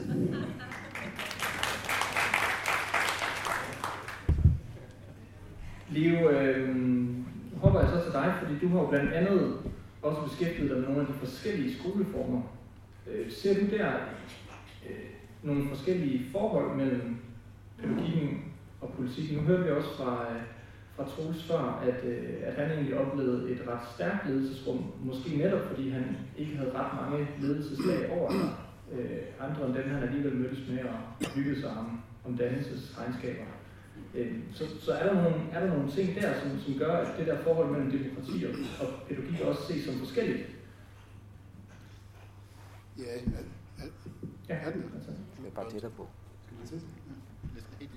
Jamen altså, jeg ved ikke, jeg har i en årrække arbejdet med de frie skoler i Danmark, og det som jeg synes, at jeg er blevet mere opmærksom på, det er betydningen, eller forskellen på en skole, som er styret af en forestilling om demokrati, og en skole, som er styret af en forestilling om folkelighed. Altså, man kan sige, at der har altid været et forhold mellem pædagogik og politik. Det er den mest naturlige sag i verden. Men det er ikke nødvendigvis sådan, at pædagogikken er bundet for demokratiets form. Medmindre man med demokrati forstår, at der er nogle særlige områder, nogle særlige spørgsmål, som vi synes, vi har et fælles ansvar for. Og det man kan sige, der for mig at se er sket, og det er derfor vi sidder her i dag, det er, at det kan godt være, at vi stadigvæk har demokrati i Danmark, men jeg vil tvivle rigtig meget på, om vi også har et folkestyre i Danmark. Og det betyder sådan helt kontant, helt konkret, at for eksempel spørgsmål om inklusion, som jeg ved, vi også skal berøre her i dag, det vil jeg så gerne tage hul på. Spørgsmål om inklusion, ville vi stille fuldstændig anderledes, eller rettere, vi ville slet ikke stille spørgsmål om inklusion, hvis det var sådan, at det der med folkelighed, altså var noget, som stadigvæk eksisterede som, hvad skal vi sige, modspilleren eller medspilleren til det pædagogiske. Hvis vi tog folkeskolens formålsparagraf alvorligt, og det vi jo holdt op med, så kan man sige, der står der jo, at folkeskolen, altså, nu kan jeg ikke huske det helt præcis, altså bidrager til at indføre i medansvar for et samfund med folkestyre og frihed. Men det samfund med folkestyre og frihed, det vil jeg tvivle på, er der. Og derfor snakker vi inklusion. Hvis vi nemlig tog det alvorligt, at vi levede i et samfund med frihed og folkestyre, og skolen var en institution, der var bundet til de fælles opgaver, det fælles ansvar, som hører til i et menneskeligt liv, så ville vi ganske ikke diskutere inklusion, så ville vi diskutere spørgsmål om, hvad er egentlig en ansvarlig pædagogik? Og jeg ved ikke, om jeg har lagt mærke til det, kan jeg ikke lade være med at sige. Men ordet inklusion fremkalder jo meget sympati, men det afstedkommer også en forvirring. Fordi hvad er nu inklusion egentlig for noget, og hvem har fundet på det, og hvem er ude på noget med inklusion? Ikke? Og derfor et af spørgsmålene, som du sendte til os, det var jo også, er inklusion et politisk projekt? Ja, selvfølgelig er det det. Altså, det er det. Men at noget er et politisk projekt, er altså ikke det samme som, at det så per definition automatisk også er et pædagogisk projekt. Og det jeg vil hen til, det er, at jeg tror, at forudsætningen for, at man kan tale om et, så bare sige demokratisk samfund, i den der folkelige betydning, eller folkestyre, det er, at der ikke er et hierarkisk forhold mellem et politisk niveau, uanset hvor demokratisk niveau måtte omtale sig selv, og så et pædagogisk niveau. Det er nødt til at være i et moderne samfund, i et moderne humant og demokratisk samfund, en balance, et partnerskab, en samtale mellem to ligeværdige eller ligeberettigede, kald det hvad I vil, niveauer. Altså sådan, at når politikerne siger inklusion, og det er der intet galt i, og der er heller ikke noget galt i, at det er en politisk eller økonomisk eller alt muligt andet forestilling, de har. Men hvis man glemmer at spørge, lad os bare kalde det pædagogikken, og hvad siger I så til det, for vi vil gerne høre, at det er overhovedet noget, der har gang på jorden. Hvordan kan man forestille sig det? Eller overbelaster vi jer nu, sådan normativt? Ikke? Altså, hvis man glemmer at stille det spørgsmål, det tør man nok sige, du var inde på det, det har man den onde lynende glemt at stille rigtig, rigtig, rigtig meget. I stedet for er der fokus på alle mulige andre tekniske sider af sagen. Når man glemmer at anerkende pædagogikken som en partner i øjenhøjde, så går det altså galt, så ender vi med Gustav Vasa, eller hvad nu var det hed. Problemet er bare, at det ikke er et krigsskib, der rører til bunds. Det kan man synes er ganske udmærket, at det gør. Her er der altså en hel masse børn og unge, der er nogle af de mest skrøbelige og sårbare børn og unge, og i øvrigt deres forældre, som kommer rigtig, rigtig galt afsted i livet. Så jeg vil foreslå, at vi når vi diskuterer forholdet mellem demokrati og politik i forbindelse med inklusion, at vi der holder op med at tale om inklusion. Altså, og i stedet for at begynde at tale om, hvad er egentlig pædagogisk ansvarligt? For det er for fanden det drejer sig om i en folkeskole, der skal forberede til deltagelse og medansvar i et samfund med frihed og folkestyre. Sådan.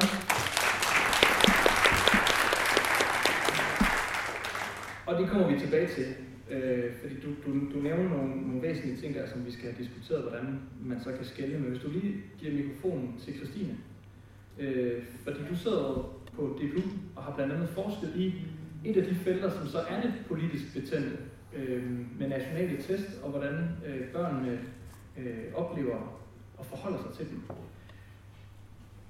Kan du fortælle lidt om, hvordan det er som forsker at stå så lige pludselig i et krydsfelt mellem en pædagogisk praksis, nogle børns oplevelser, og så en politisk bestemmelse om, at man skal have nationale tests? Hvordan det er for mig som forsker at stå ja, og også hvad du tænker om sådan, at du ser nogle hvad skal man sige, nogle problemer med den måde, som de udføres på. Det, som måske har været en bestemt hensigt, og i hvert fald et politisk mål, og så bliver det så udført, hvilket du forsker i. Kan du så formulere den kritik tilbage igen? Altså, hvordan ser du ligesom din position der? Ja, jamen det forsøger jeg jo så. Altså, jeg har været ude på nogle forskellige folkeskoler og set, hvordan børn og lærere de indgår i de her sådan, nationale test, altså hvordan børnene de deltager i dem, og så har jeg interviewet dem før og efter testene, børnene og også læreren, og så hørt om, hvad er det for nogle forskellige dilemmaer, der sådan kommer frem, når man skal testes på den måde, ikke? Altså, og det er jo politisk styringsredskab, kan man godt sige, som der har været formuleret på flere forskellige måder gennem tiden, hvilket også er ret interessant, synes jeg, sådan rent politisk styringsrationalmæssigt. Men for mig som forsker, så har der gjort mig nogle tanker om, hvordan jeg kunne kommunikere den her kritik tilbage. Det har jeg gjort blandt andet i min undervisning, og i, jeg forsøger faktisk lige, eller jeg har skrevet en kronik, som jeg prøver at afsætte til henholdsvis politik og information, men indtil videre er det ikke interesseret. Jeg tror måske, der har været så meget kritik af de nationale tests nu.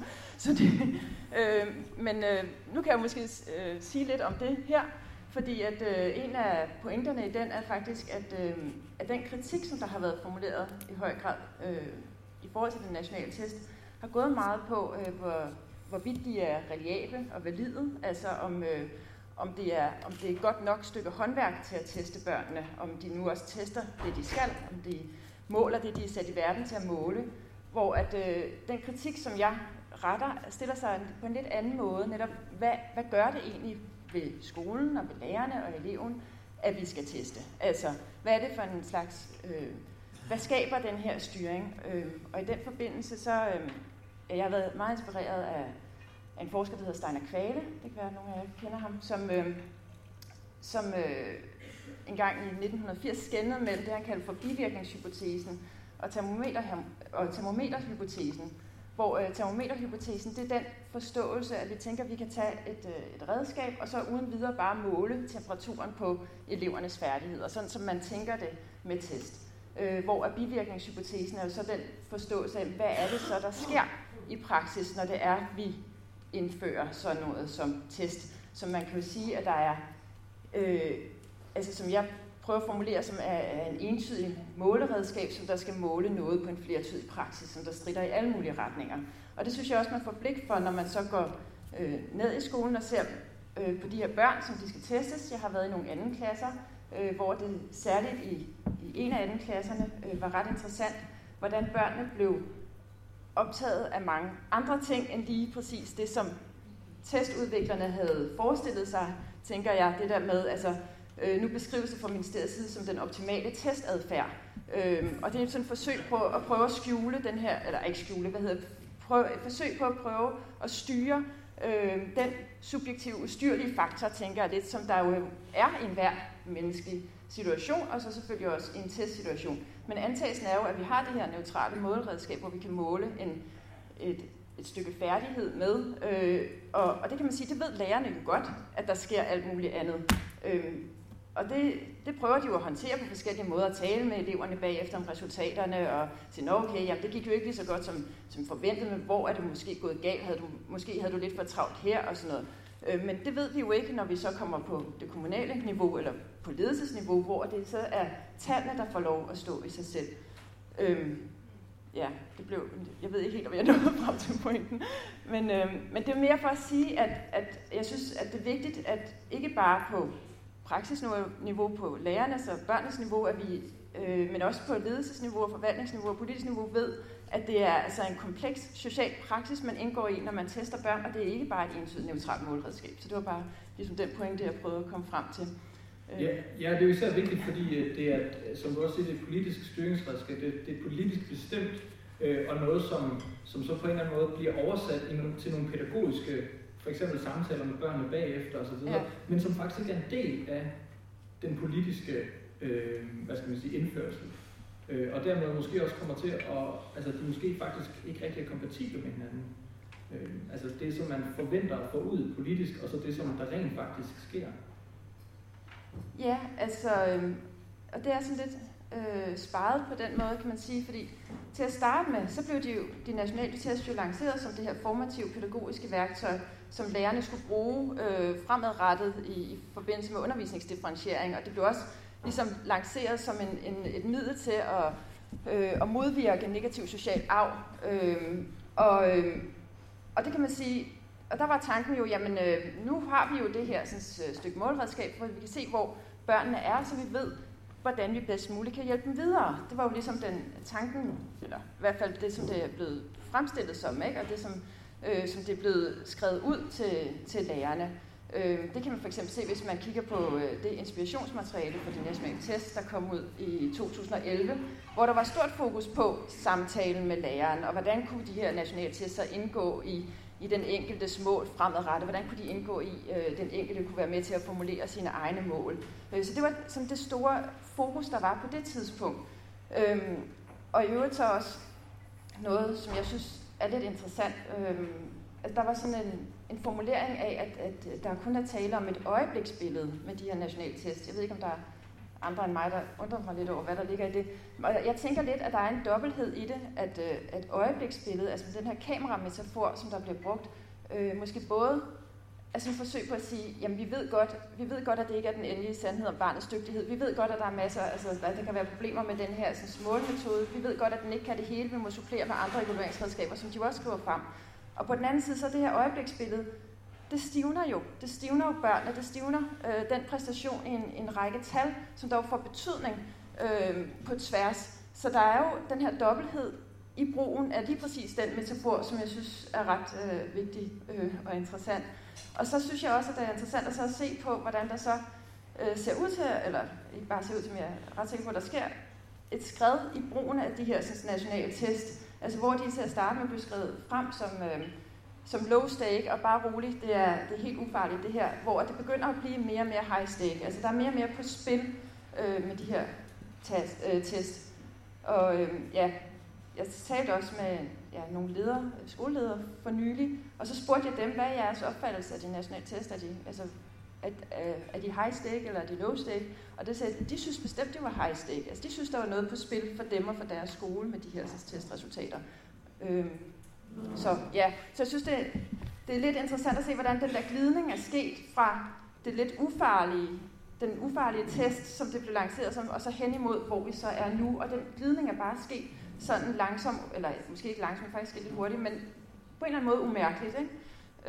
Så det synes jeg er vigtigt, at vi har fokus på. Og en opsang så også til information og politik om at bringe noget mere kritik, fordi det jo ikke er godt nok, hvis den glidning sker, uden at vi er nok opmærksomme på det. Vil du ikke give mikrofonen videre til Brian? Jo, selvfølgelig.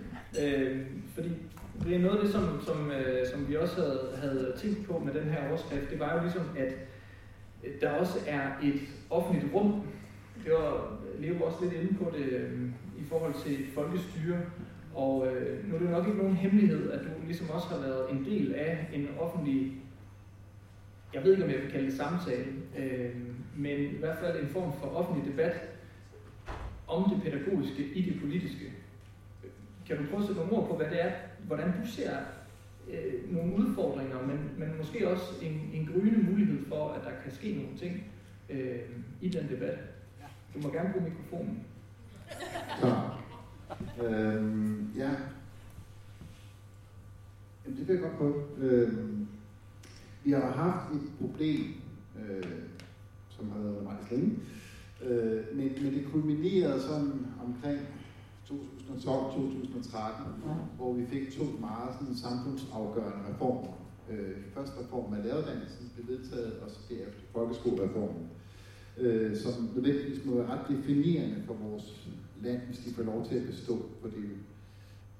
Sådan ret vigtige reformer for nogle af de steder, hvor vi videregiver nogle vaner og erfaringer til andre. Den kommunikation, der fulgte de her reformer, gik på, at nu skulle alle bakke op. Der var en toneangivende professor, der sagde, at lærerne skulle holde kæft med deres pligt og komme i arbejdstøjet. Skolelederforeningen var ude flere gange og antydede, at det var på tide, man valgte, om man ville være med på holdet eller ej. Politikerne gjorde det samme. Hvis man kom til at stille spørgsmålstegn med nogle af de her reformer, så var det i hvert fald flere, der oplevede, at det var ikke altid velanset.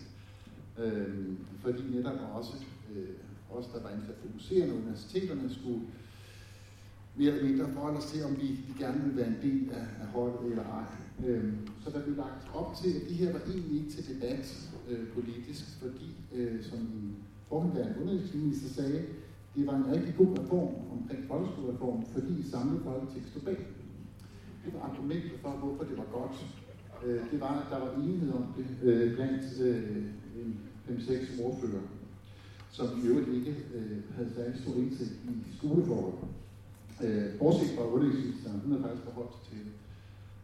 Så den tone, der blev lagt der, var meget markant.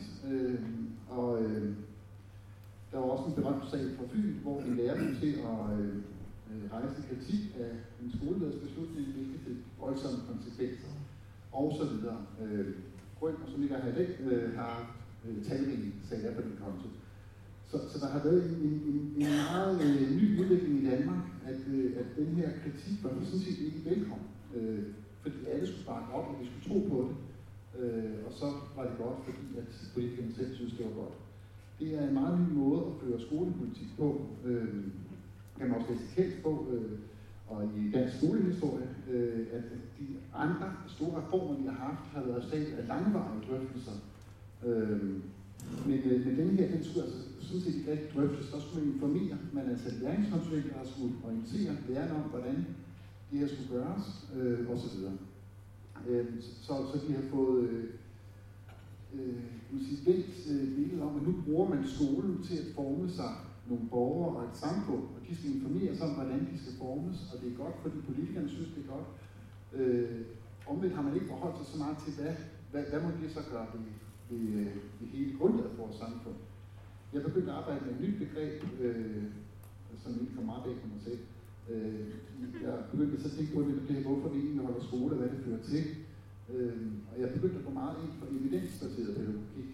Det er noget, jeg kritiserede tidligere, men det er blevet banen selv. Men dem, der er evidensforskere, så for det begrebet, nu har jeg taget til mig. Fordi jeg mener, der må være en vis logik i, hvordan vi laver skole. Og nu siger du forhold mellem pædagogik og politik. Pædagogik er forudsætning for politik. Og man skal egentlig vende det forhold om, at når vi handler pædagogisk, hvis vi opdrager vores børn, lærer dem et sprog, lærer dem nogle begreber, lærer dem at regne, lærer dem at være sammen med andre, så kan vi få en formuleret og tænksom politik. Hvis man begynder at vende om og sige, at pædagogikken er et politisk middel, det var også det, man gjorde i nogle øststater, og mange andre steder har det været kritiseret. Men hvis man kun fokuserer den vej, så får vi altså et problem. Fordi så mister vi også forudsætningen for i hvert fald en tænksom politik.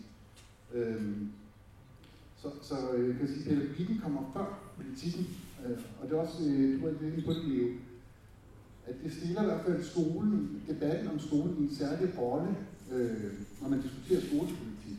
At jeg har også tidligere, eller på det tidspunkt skrevet nok om, hvor jeg kritiserer flere debattører, som betragter pædagoger og lærere som sådan en slags velfærdsproducenter, velfærdsmedarbejdere, og dem skal man stille krav til og så videre. Jeg hører ikke nævne Ove Gard Pedersen, men han har faktisk kommet til at sige sådan noget. Det mener jeg er en fejlslutning, fordi deres rolle er primært at være civilisationsbeskyttere. De er forudsætningen for, at Ove Gard Pedersen kan stå og bruge de begreber, han bruger, og han kan sige det i et frit samfund osv. De her centrale samfundsinstitutioner, som skoler og daginstitutioner er, er civilisationsbeskyttende. Og hvis vi glemmer det formål, og kun ser dem som en slags lighedsproducenter, eller den slags, så går det altså galt på sigt. Det er vi nødt til. Og det er et resultat af uvidenhed, at man kommer dertil politisk. At man undergraver faktisk sin egen politik og hele forudsætningen for at have demokrati. Nu skal du passe på, at du ikke kommer til at så lave en fortælling om, at det er fordi pædagogikken har fejlet over de sidste 20 år, så vi derfor har politikere, vi har, fordi så gør det jo det rigtig svært at komme tilbage. Det kan vi vende til sidst, hvordan vi måske vender den tendens. Jeg kunne godt lige tænke mig at høre især Johannes og Leo i forhold til, hvis man så skulle formulere en modstand mod nogle politiske beslutninger, for eksempel en reform, der har politisk flertal. Hvilken legitimitet ligger der for pædagogikken i det? At der vil ikke carte blanche til at udføre civil courage? Altså civil courage. Bernard Crick sagde engang, freedom is to stick your neck out. Og hvis vi ikke har civil courage, altså byrådspolitikere får et trusselsbreve, jeg ved ikke hvad, så kan vi bare ikke deltage i en offentlig debat. Men det er sådan set demokratisk, for jeg kan ikke sige det. Det er... Vi er langt ude, hvis vi synes, at det deltager i en politisk debat i sig selv er et problem. Jeg fik ros til at skrive en kronik om læreruddannelse. Jeg tænkte, what? Det er sgu da ikke måde. Jeg bare skrevet det, jeg mener. Det kan godt være, at vi er langt ude også. Det er ikke det, jeg siger. Men selvfølgelig skal vi gå ind i det, men vi skal jo ikke gå ind i en politisk debat, fordi vi skal redde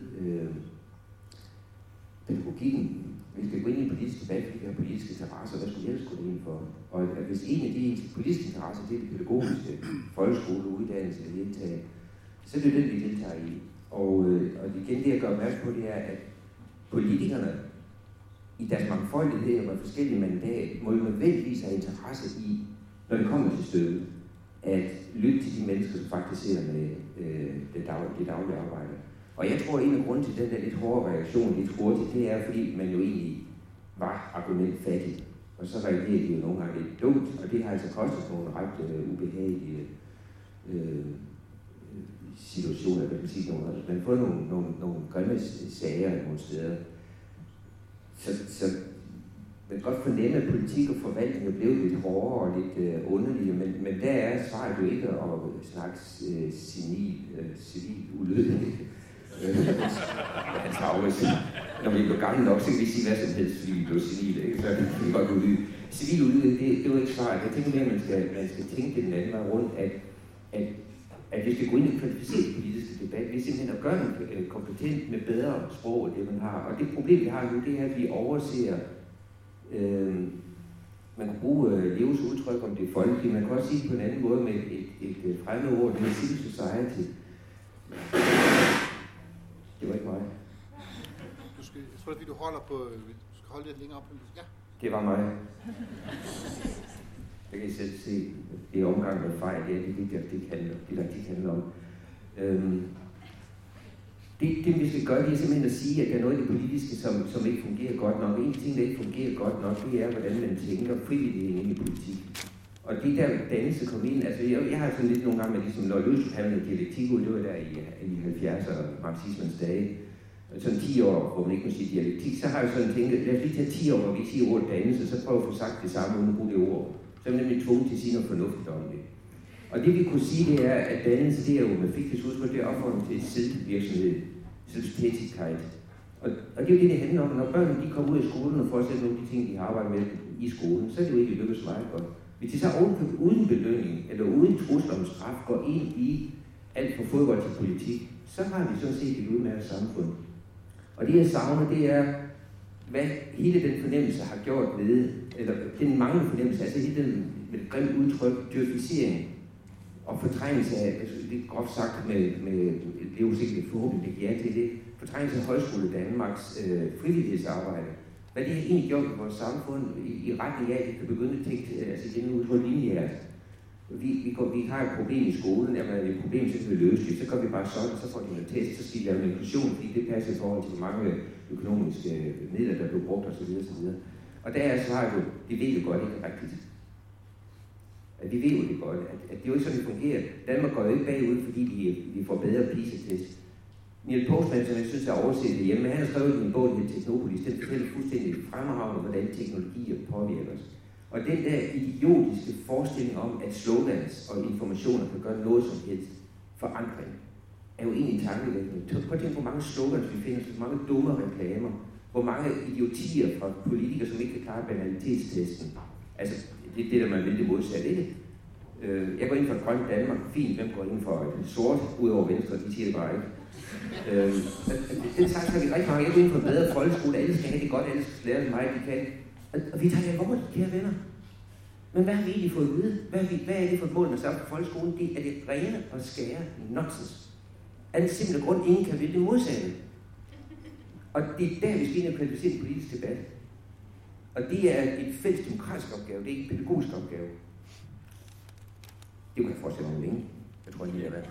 Nu fortsætter Leo nok i samme game. Jamen, altså...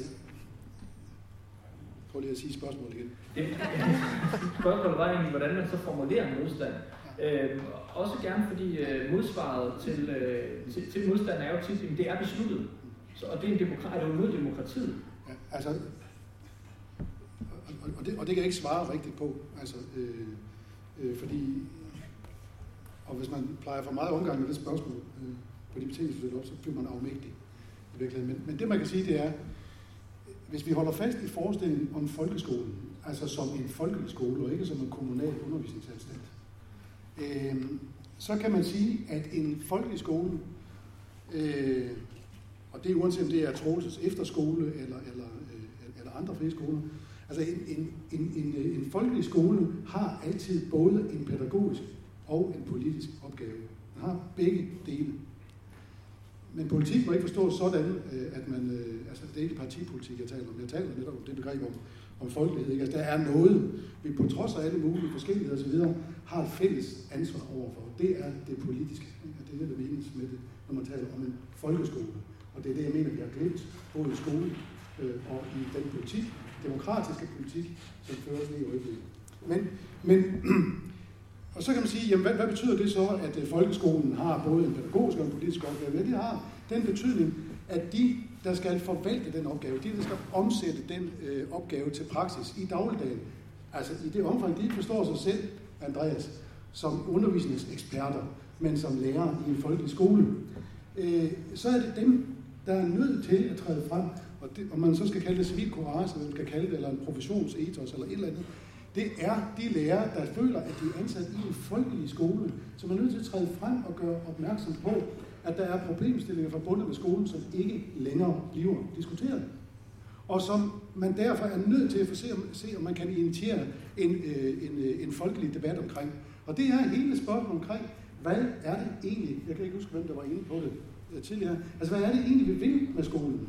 Den debat er der ikke. Vi får bare at vide, at hvis ikke vi makker ret, så bliver vi kørt over af kineserne eller andre, sikkert udmærkede mennesker. Der mangler den der folkelige debat. Og selvom det er surt og forbundet med risici og alt muligt andet, så kan det ikke være andre end skolens pædagogisk professionelle, som forsøger på at starte en debat, eventuelt ved hjælp af Danmarks Lærerfag. Men det betyder altså, og nu bliver jeg upopulær, jeg ved det godt, man skal holde op med at gå op i at tælle timer og minutter og sekunder, fordi ellers har I tabt allerede. Man er nødt til at begynde at insistere på at tale om netop forholdet mellem pædagogik og politik i et moderne, demokratisk, humant, kald det hvad I vil, samfund. Forstår I, hvad jeg mener? Altså holde op for fanden med at tælle de timer. Hvor skal man så gå hen som pædagogisk professionel? Hvor skal man hente sit krudt i det opgør, eller det forsøg på at sætte en offentlig dagsorden? Og der vil jeg sige, der kan man ikke gå til politikken selv. Altså det gjorde vi i 70'erne og 80'erne, og jeg er nødt til, jeg må ikke fortælle nogen andre om det, men de første mange år, jeg var lærer i 80'erne, der troede jeg faktisk, at min undervisning var en politisk praksis, og vi skulle redde hvalerne og regnskoven, og børnene i 3. klasse, de skulle sagen passe på, for nu satte amerikanerne Pershing 2-raketter op i Tyskland, og den slags ting. Jeg blev helt rød om ørerne, når jeg hørte det. Altså, vi gjorde os selv dengang sikkert i bedste mening en bjørnetjeneste ved at gå ind og forveksle pædagogik og politik på den måde. Og det må vi for guds skyld ikke gøre igen. Jeg mener faktisk, at der er rigtig meget om... det er vigtigt, at vi også forstår pædagogik som andet end at producere gode mennesker og redde valer. Vi er nødt til at gribe pædagogikken videnskabeligt af. Men det er altså ikke det samme som den uddannelsesforskning, som hersker vores samfund herrer vores samfund lige i øjeblikket. Altså pædagogisk forskning og uddannelsesforskning er ikke, har jeg lært, nødvendigvis det samme. Nogle gange der er langt fra. Så det handler altså om et eller andet sted at insistere på, at den kritik, vi udfolder, at den har udgangspunkt ikke i en forestilling om gode mennesker og valer, men den har udgangspunkt i en forestilling om, at pædagogik faktisk er en videnskab. At der findes et pædagogisk perspektiv, der er lige så stærkt videnskabeligt som et sociologisk, som et psykologisk, som et alt muligt andet perspektiv, som man opfatter som stærkt i forskningen. Forstår I, hvad jeg mener? Det er der bare ikke nogen rigtigt, der har held til at tale for i de her år, fordi så bliver man sat i skamgrunden. Fordi det er det der uddannelsesforskningsperspektiv, der har taget alle kejlerne lige i øjeblikket. Så den kritik, hvad man skal udfolde, den er nødt til at hente sit krudt, hvis den skal komme fra de pædagogiske professionelle, fra pædagogikken selv. Og hvis man kigger på pædagogikkens historie, altså på dens videnskabshistorie også, så er der i pædagogikkens eget perspektiv ubegribeligt mange betydningsfulde principper, sammenhænge, problemstillinger, erfaringer osv., som vi bare har glemt være sat på hylden eller kørt i skammekrogen de sidste mange år. Måske var det på tide at prøve at vende tilbage til pædagogikken selv, og prøve på at støve nogle af de der hele den tradition af, hele det perspektiv af, og bringe det i spil. Og I vil opdage, hvis I fordyber jer i det, så vil I opdage, at pædagogikken er i sig selv som pædagogik langt mere kritisk, end nogen som helst politisk bevægelse kunne det være. Altså, når det er skolen, vi taler om. Altså. Ja, nu ved jeg ikke om... Nu ved jeg ikke, om det er noget, I har aftalt, eller om Brian har betalt dig for det, men jeg kan se, at han sidder på spring for at sige noget ved siden af dig. Så kan du ikke... Jamen, det er lige præcis det. Hvis jeg tror, vi har aftalt det har det ikke, men det er det, jeg mener med en evidensbaseret pædagogik. Jeg har studeret sagen rigtig nøje de sidste par år, og har det startet med Platons Staten, og så derefter frem. Og jeg har fundet ud af, at det er nogle af det samme koncept, der kører i forhold til pædagogik, at mennesker bliver født, og så kan de ikke ret meget. De kan skrige, de kan græde og sådan nogle ting. Og så er det sådan, at man så langsomt får indsigt i nogle erfaringer, andre har gjort sig, før man selv bliver født. Bliver man voksen, så får man selv nogle børn, og indgiver dem i nogle vaner og erfaringer, og til sidst dør man. Og der sker også det, når man dør, så ens handlinger har faktisk stadig ikke nogle konsekvenser. Det, man har fortalt andre, det man har sagt og gjort, hvis der kigger man har sat op, det der er ved i kulturen. Det vil sige, man har et ansvar, der går ud over sin egen eksistens. Og det koncept, det er ret benhårdt evidensbaseret. Altså sådan er det. Og det er ikke forandret sig siden. Så det er en god idé netop at prøve at kigge tilbage. Er der nogen, der har tænkt på det her, før I kom til? Og selvfølgelig er der sådan en samtid, der kan være forskellig. Men selve det her pædagogiske grundkoncept er faktisk ret vedholdende, har jeg fundet ud af efter længere studier af det. Men det er præcis det her, noget af det her, man ignorerer. Altså man tror, at for eksempel erfaringer, vaner, idéhistorie og så videre er noget pjat. Og det, så vi får sådan et dement samfund, som historikeren Michael Bøsse taler om. Altså det er en forglemmelse, at vi bliver alle sammen nærmest senile, fordi vi må ikke trække på egentlig viden om, hvad der foregår. At mennesket bliver lidet, hvilket må, det er et stort problem. Men dit spørgsmål handlede egentlig om noget med kritik, og den første tid her efter reformprocessen, hvor man virkelig satte gang i det her noget totalitære tilgang til politik, der krævede det, at man rejser op og råbte højt.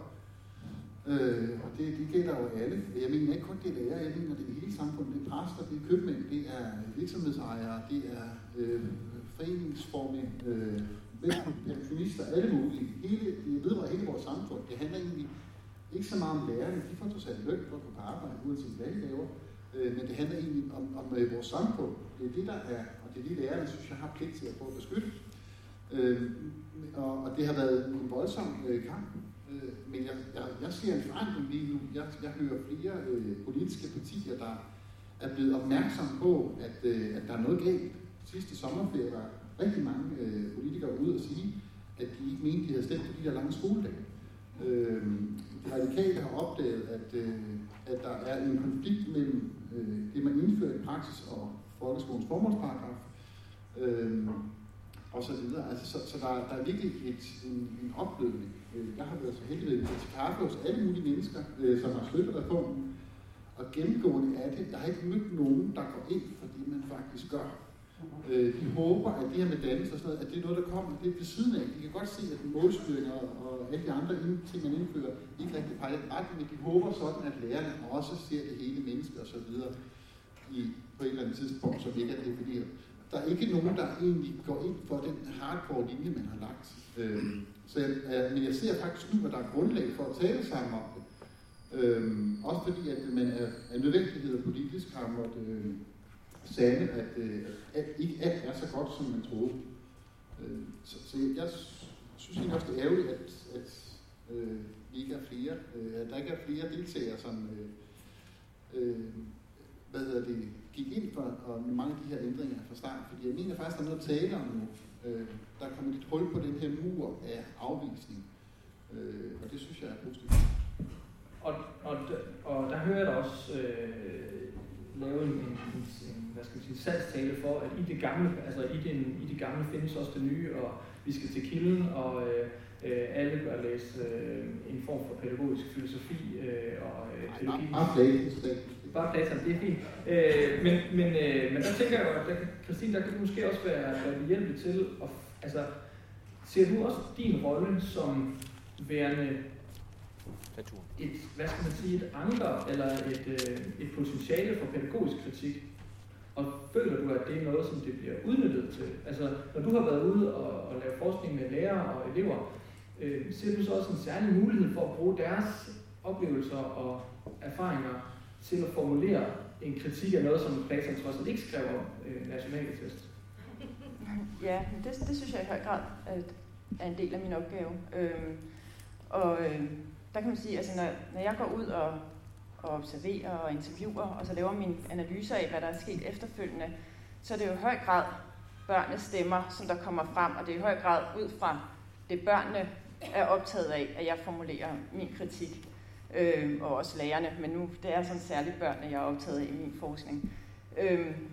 For eksempel så den anden klasse, som jeg lige sådan nævnte her før, der var der nogle af børnene, som der blev meget mere optaget af, hvor mange opgaver de havde klikket sig igennem i de her nationale test, end at de netop udmøntede den her optimale testadfærd, eller de blev meget mere optaget af, hvor mange de andre elever havde klikket sig igennem, og om det var et tegn på, at de klarede sig godt eller mindre godt, og et tegn på, at man nu kunne bakke hinanden op i den her sådan, individualiserede praksis. Så i det ser jeg jo sådan at de arbejder med de der dobbeltheder mellem deres fællesskaber, og så også den her individualiserede evalueringsmetode. Og det blev så også en del af, kan man sige, den kritik, som jeg så retter, hvor jeg siger, hvis vi nu i stedet for, fordi så har jeg jo præsenteret blandt flere observationer, den her testobservation for forskellige folk, og så fået at vide tilbage, jamen det er måske også bare en dårlig lærer, der ikke havde styret eleverne ordentligt i den her testsituation, eller ikke havde forberedt eleverne ordentligt.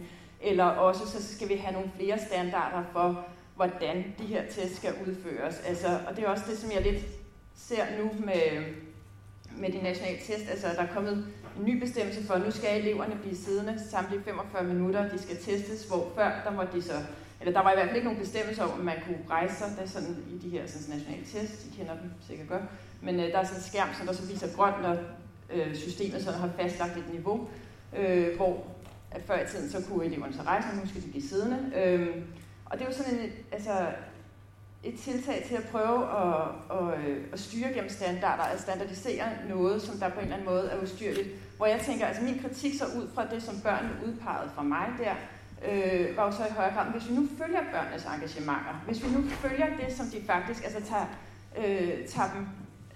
det, som de viser os som meningsfuldt og begrundet, i stedet for at sige, at de gjorde det forkert, de var ikke optimale testdeltagere, eller hvad det nu vil sige, jamen så kan vi jo sige, jamen det, som de måske efterspørger, det er nogle andre former for evalueringer, ikke? Altså nogle former for evalueringer, hvor at de kan være fælles om det, hvor de kan indgå i det, hvor de kan engagere sig i noget fælles, og hvor de også på en eller anden måde indgår en eller anden form for feedback i den der proces, fordi de i høj grad prøvede at se, hvad er der forskellige tegn i den her sådan, sammenhæng, som jeg kan se som et tegn på, hvordan jeg klarer mig i situationen, fordi de får ikke at vide, om det går godt eller skidt i den her testsituation.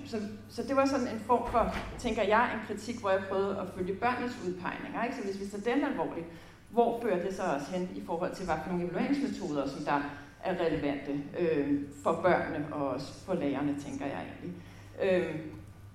Og det, for lige at række tilbage til det, du spurgte mig om før, der tænker jeg, at en af de ting, som jeg har været, eller i hvert fald også er blevet opmærksom på, at jeg skal være meget tydelig med, det er, at når jeg sådan formidler de her forskellige fund, så har jeg jo også nogle gange fået tilbage, jamen det kan vi da hurtigt klare med at indsætte sådan nogle lyd eller billeder efter hver gang de her børn har klikket i den her test, så kan det jo komme frem og sige, rigtigt, flot, eller nej, det var forkert, eller et eller andet lynhurtigt, så de får den der feedback med det samme, og så tænker jeg, nej, eller det var i hvert fald ikke der, jeg tænkte, vi skulle gå hen, men jeg kunne godt se, at det skal jeg jo bare være enormt tydelig på, altså nu når du talte om, hvad jeg skal være opmærksom på i den kritik, jeg retter, og i min kommunikation, der er det her med, at jeg i hvert fald ikke fortæller for, at vi så skal standardisere yderligere for at styre eleverne hen imod den her såkaldte testoptimale adfærd. Så jeg tænker, at vi skal rette os nogle andre steder hen i forhold til, hvad er det for nogle, og det er jo tilbage til den her pædagogiske praksis. Hvad er det, vi anser som vigtigt i forhold til den pædagogiske praksis, hvor vi jo udvikler os sammen og engagerer os i fælles læreprocesser. Og der tænker jeg, at det er nogle andre former for evalueringsmetoder, som der egentlig giver mening i den sammenhæng. Ja, nu ved jeg, nu føler jeg mig ligesom i nyhederne, fordi nu står Dorte et eller andet sted og har fanget en, som gerne vil sige noget. Så nu stiller vi om. Ja, det var mig. Det var fordi, vi snakker nu her om demokrati, og det er meget med, hvordan kan vi som pædagogiske påvirke demokratiske beslutninger, sådan så jeg ligesom hører det. Men hvad når demokratiet går ind og gør, som de gjorde ved lærerne under lockouten? Hvordan påvirker eleverne og undervisningen, at lærerne som eneste faggruppe har oplevet at være lockoutet af skolen i måned med så massiv politisk opbakning, som der var til den lockout dengang? Hvad gør det ved eleverne? Hvad gør det ved forældrene? Hvad gør det ved lærerne selv? Hvad gør det ved politikken? At vi har den her kollektive bevidsthed med os. Vi står jo egentlig i dag, jeg er også lærer, har oplevet det, og ikke helt trygt ved demokratiet. Jeg ved faktisk ikke, hvor jeg har demokratiet henne længere. For pludselig, så står jeg og mangler en mulighed til økonomi. Jeg er helt sikker på, at vi starter med dig, Lea. Ja, men du stod ikke pludselig i den situation. Det kom ikke pludselig som lyn fra klar himmel, at demokratiet satte dit område ud af spil. Det var det, jeg mente med at tælle timer, for eksempel, bare som billede. Altså det er på mange måder en udvikling, der er sket over meget lang tid. Altså hvor jeg synes, at vi som pædagogisk professionelle, uanset om vi nu arbejder i skolen eller på professionshøjskolerne, har glemt, hvad det er, det egentlig vil sige at være pædagogisk professionel. Og derfor kan man sige, at i det omfang, vi har forsømt den opgave, og ikke at vi tager pædagogikken alvorligt som videnskab og alt det der, som jeg sagde om tidligere, ikke? Så sker der en eller anden form for, erosion, som faktisk muliggør, ikke? Altså, at man kan træffe sådan en beslutning, og at lærerne står fuldstændig mutters alene, uden at vide, hvad de skal gøre. Så du stod ikke pludselig i den situation. Lærerne stod ikke pludselig i den situation. Det var noget, som vi, i al beskedenhed, var nogle stykker, der havde advaret imod, at man skulle passe på, at man ikke i lærerforeningssammenhæng kom til at gå alene på et ben. Man har altid talt om, at man skulle gå på 2 ben i lærerforeningen. Altså, men måske har man gået for meget på det ene ben helt siden de særlige UF- og Ø-tider, kan man sige. Og det har beredt vejen, ikke, for det overgreb, jeg synes, der foregik dengang med den lockout. Altså det handler for mig om, at man har sovet i timen, for nu på et skolebegreb, og så bliver man sat uden for døren. Ikke? Altså, og det er god tone, god latin i skolen, det er, når man sover i timen, så bliver man smidt ud. Og det var det, der skete. Ikke? Og der vil jeg sige, altså der er min opfordring, og jeg kan ikke komme på andet. Jeg tror ikke på at protestmarcher til Folketinget, eller smide med rød maling, eller sådan noget. Det tror jeg simpelthen ikke en meter på, og det lærer os selv for pæne til. Jeg tror på, at man er nødt til at smøge ærmerne op og gå i gang med et langt sejt træk. Ikke bare på et niveau, men på mange niveauer. Og jeg håber på, at det seje træk i det omfang, det kommer i gang, tager udgangspunkt i en ægte interesse for, hvad fanden er pædagogisk praksis egentlig for noget. At det ikke bare bliver til sådan en romantisering omkring dannelsesbegreb, hvor vi alle sammen skal læse pædagogisk filosofi, Stig, og så tror vi, den hellige grav er velforvaret. Men at vi faktisk insisterer på at vide noget om pædagogik. Og det er altså ikke bare den normative side af pædagogikken. Det er altså også, den empiriske side af pædagogikken. Og hvis man, Stig kan holde til det, ved jeg, hvis man skal være lidt slem her, så kunne man godt kritisere den pædagogiske filosofi for at være en del af sygdommen. En del af den erosion, som er sket. Fordi den simpelthen... Det er en pædagogisk filosof, der skal være for det. Han kommer ikke op med det. Han er min chef, jeg kan ikke gøre noget ved det. Den pædagogiske filosofi har man nogle gange indtrykket af, at den vil ikke have hænderne beskidte. Der vil gerne tale om praksis, og den vil gerne tale om Aristoteles' praksisbegreber og alt muligt andet. Men i virkeligheden har man nogle gange indtrykket af, og jeg kan jo tage fejl, så vil den pædagogiske filosofi ikke rigtig i clinch med den pædagogiske praksis.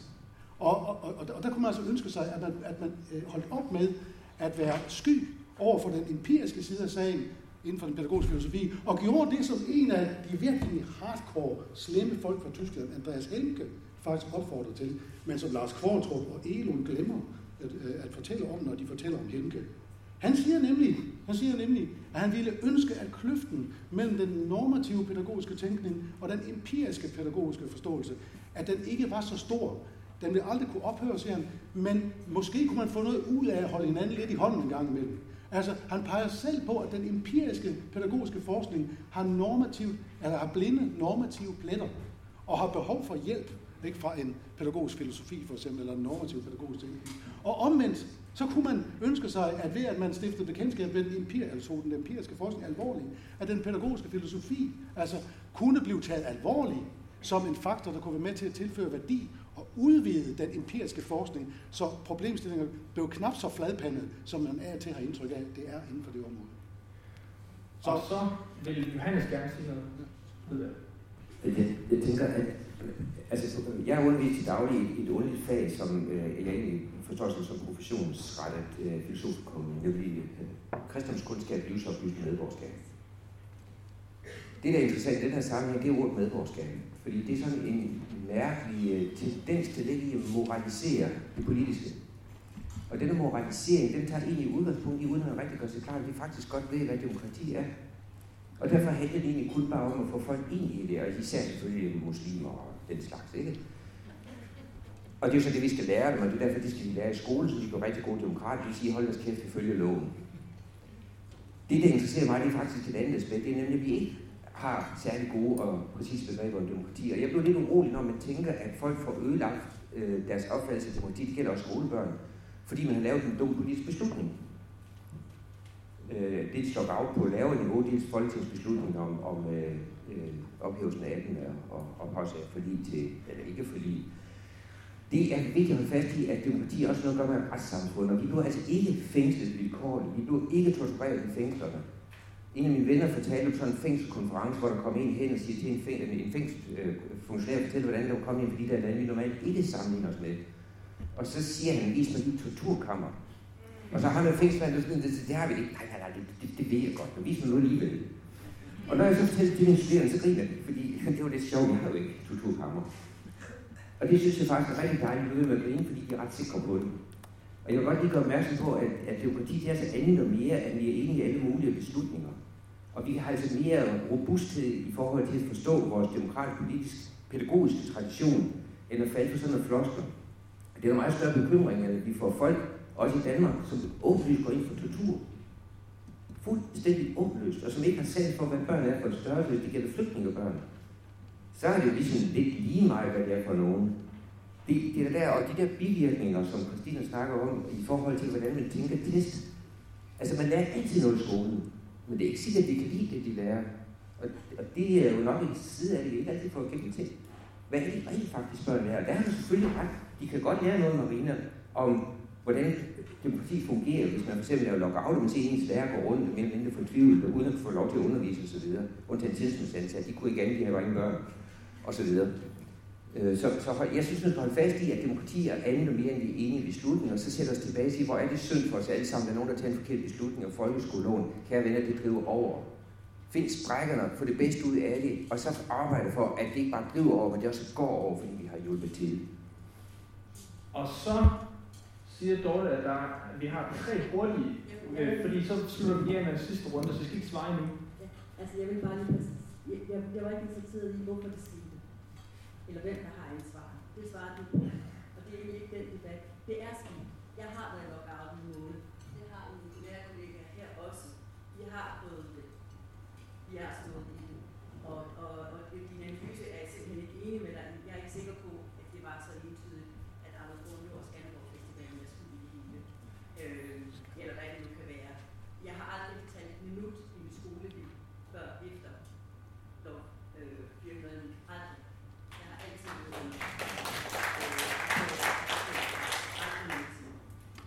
men det der er, det er, at vi står altså i den her situation nu, at lærere som eneste faggruppe og hele vandet, alle sammen, vi havde ikke troet med strække, vi havde ingenting.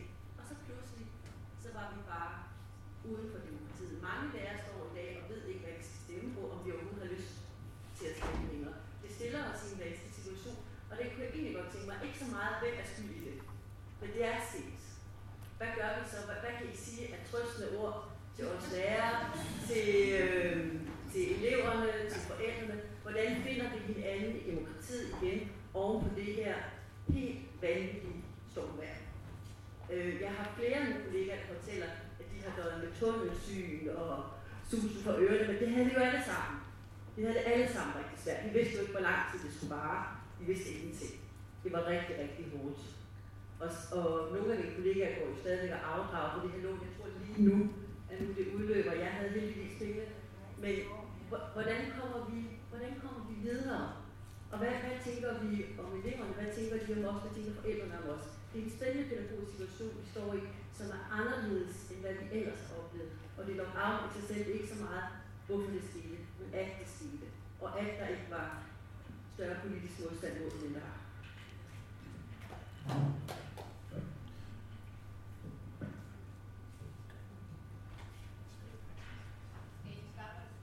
Altså, vi er sådan rimelig stramt på tiden, så jeg tænker, vi venter med svar til sidst.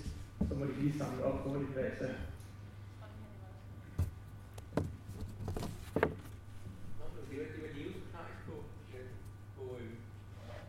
Det var Leos forklaring på lærerlokkouten, at lærerne havde sovet i tiden ud tilbage til pædagogisk filosofi.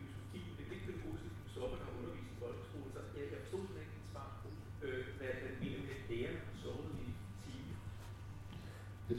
Jeg må lige forsvare det. Han kritiserede Alexander. Jeg har også læst pædagogisk filosofi, men jeg har jo siddet heroppe og analyseret musikdidaktisk i praksis helt empirisk og benhårdt omkring Jenses guitarspil. Det var meget empirisk. Nej, det var det ikke. Men vil du lige svare på det først? Ja. Gør det kort, fordi jeg faktisk... Det er to. Altså, ikke noget til Skanderborgs Festivalen. Sidst jeg var der, det var i 80'erne, der mødte min kone, og så har jeg ikke været der siden, så det kan der ikke noget til. Prøv at høre, det var ikke et forsøg på at klaske til lærerne. Det var et forsøg på at anerkende lærerne som pædagogisk professionelle. Det var den ene ting. Og jeg vil sige, det trøstende jeg kan sige, det er, at I bør interessere jer for, hvorfor. For at det ikke gentager sig. Det andet, Per, det er, fordi at der er jo en sammenhæng mellem de to ting. Det er jo ikke sådan, at der er den pædagogiske filosofi, og der er folkeskolens lærer. Selvom man nogle gange skulle tro, at det var sådan, det er det, jeg prøver at gøre opmærksom på. Det jeg vil sige, det er, at hvis man bedriver en eller anden form for pædagogisk videnskabelighed, så kan man sige, at der inden for pædagogikken selv er en rimelig enighed omkring, at pædagogisk forskning er aldrig bare om pædagogisk praksis, men er også for pædagogisk praksis. Altså, og det er der, jeg synes nogle gange, at kæden er hoppet af mellem den pædagogiske filosofi og den pædagogiske praksis. Det er jo bare det. Hvis jeg har trøst. Hvis demokratisk beslutning ikke er god, så må man gøre den bedre. Altså selvstændig grad, det er selvfølgelig en udmærket strategi, måske for en kort tid. Demokrati, det handler sådan set om, at vi kan gøre det bedre. Og så langt de demokratiske strukturer er nogenlunde intakt, så kan det altså ikke hjælpe at sige, at det var en dårlig beslutning, og nu er alt gået i stykker, så må man prøve at gøre det bedre. Og så må man kvalificere debatten og gå ind i den. Og det er det samme. Hvis man synes, at pædagogisk filosofi ikke gør det godt nok, så må man kritisere det. Og så er den ikke længere. Altså, vi kan græde over så mange ting. Ned med det hele. Op på humøret.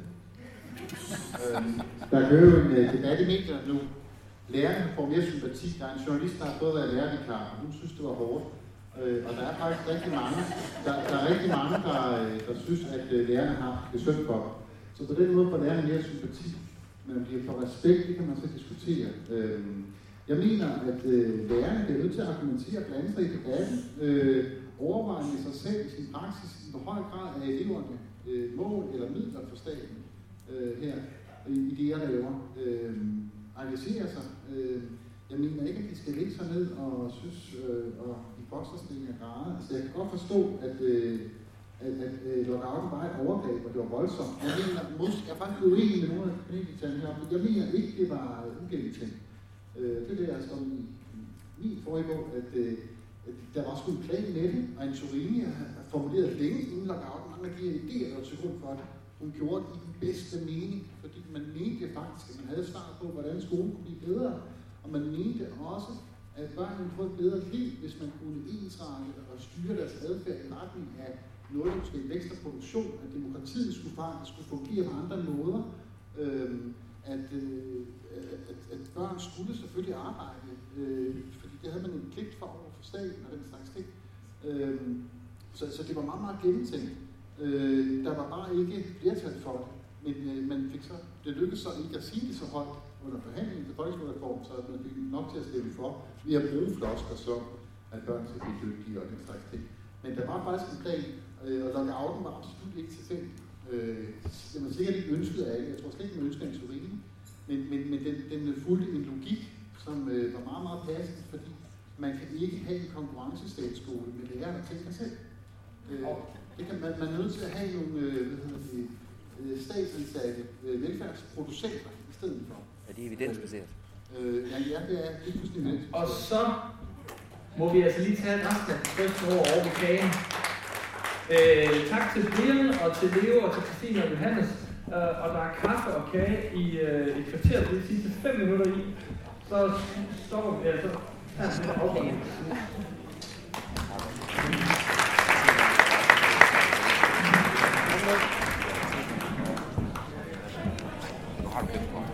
Meget smukke lasermikrofoner.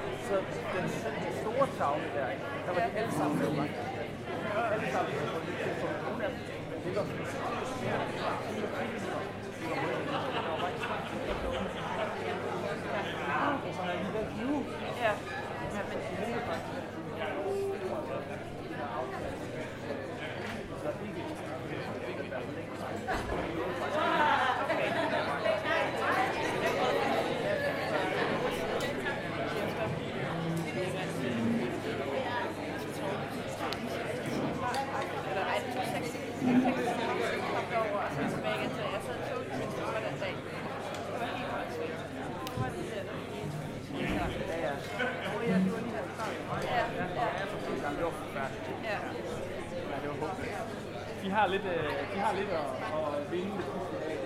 Jeg tænker, at jeg kan gøre noget for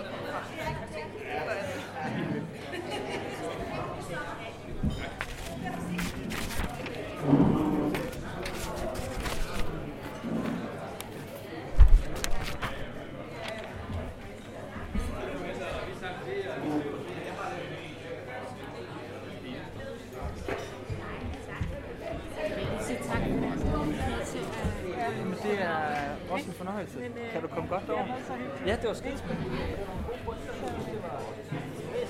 Og altså, ledelsesrollen er jo mere vigtig end nogensinde, ikke? Og altså, ja, rigtig fedt, du også kan få.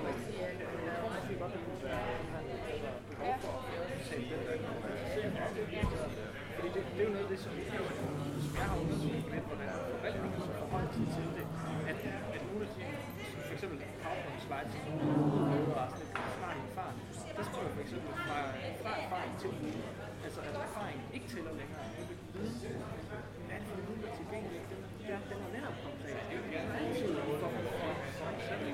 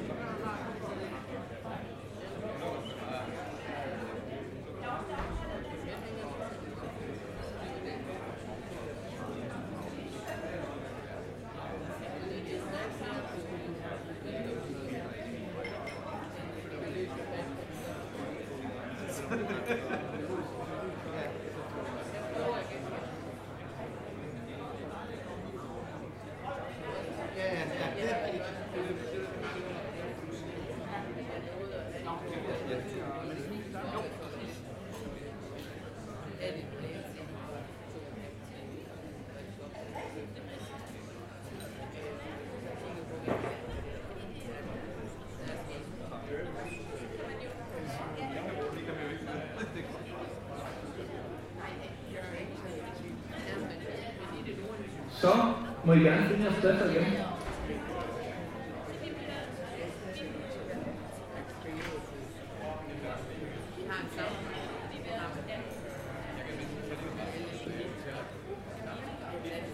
Sten, du skal med herop. Du skal ikke stå og snakke.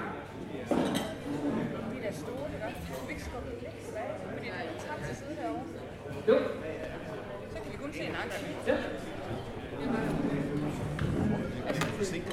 Nej, udover klokken 4. Klokken 4, eller?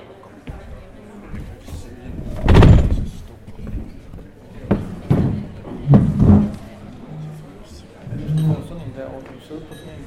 Hvad så? Nej, jeg siger bare, kan du sidde stå op, altså, vi har sådan en høj stol? Nej, jeg rejser mig op. Okay, det er fint. Jamen, det er godt nok. Og jeg er godt nok ked af, men det betyder nok næsten, at den kommer til at ligge herovre. Det betyder altså ikke, at den alene. Nej. Jo, hold du bare det. Hej. Nu. Hej, morgen. Hej. Nej, igen. Alexander, så sidder vi dernede og venter på, at du kan klappe på det rigtigt. Ja, det var lidt kikset, ja. Jeg var lidt for... Så sidder man her som uddannet pædagogisk filosof og bliver lidt nervøs. Godt. Så har vi sidste panel på plads. Så hvis I ellers... det er så godt, Johannes.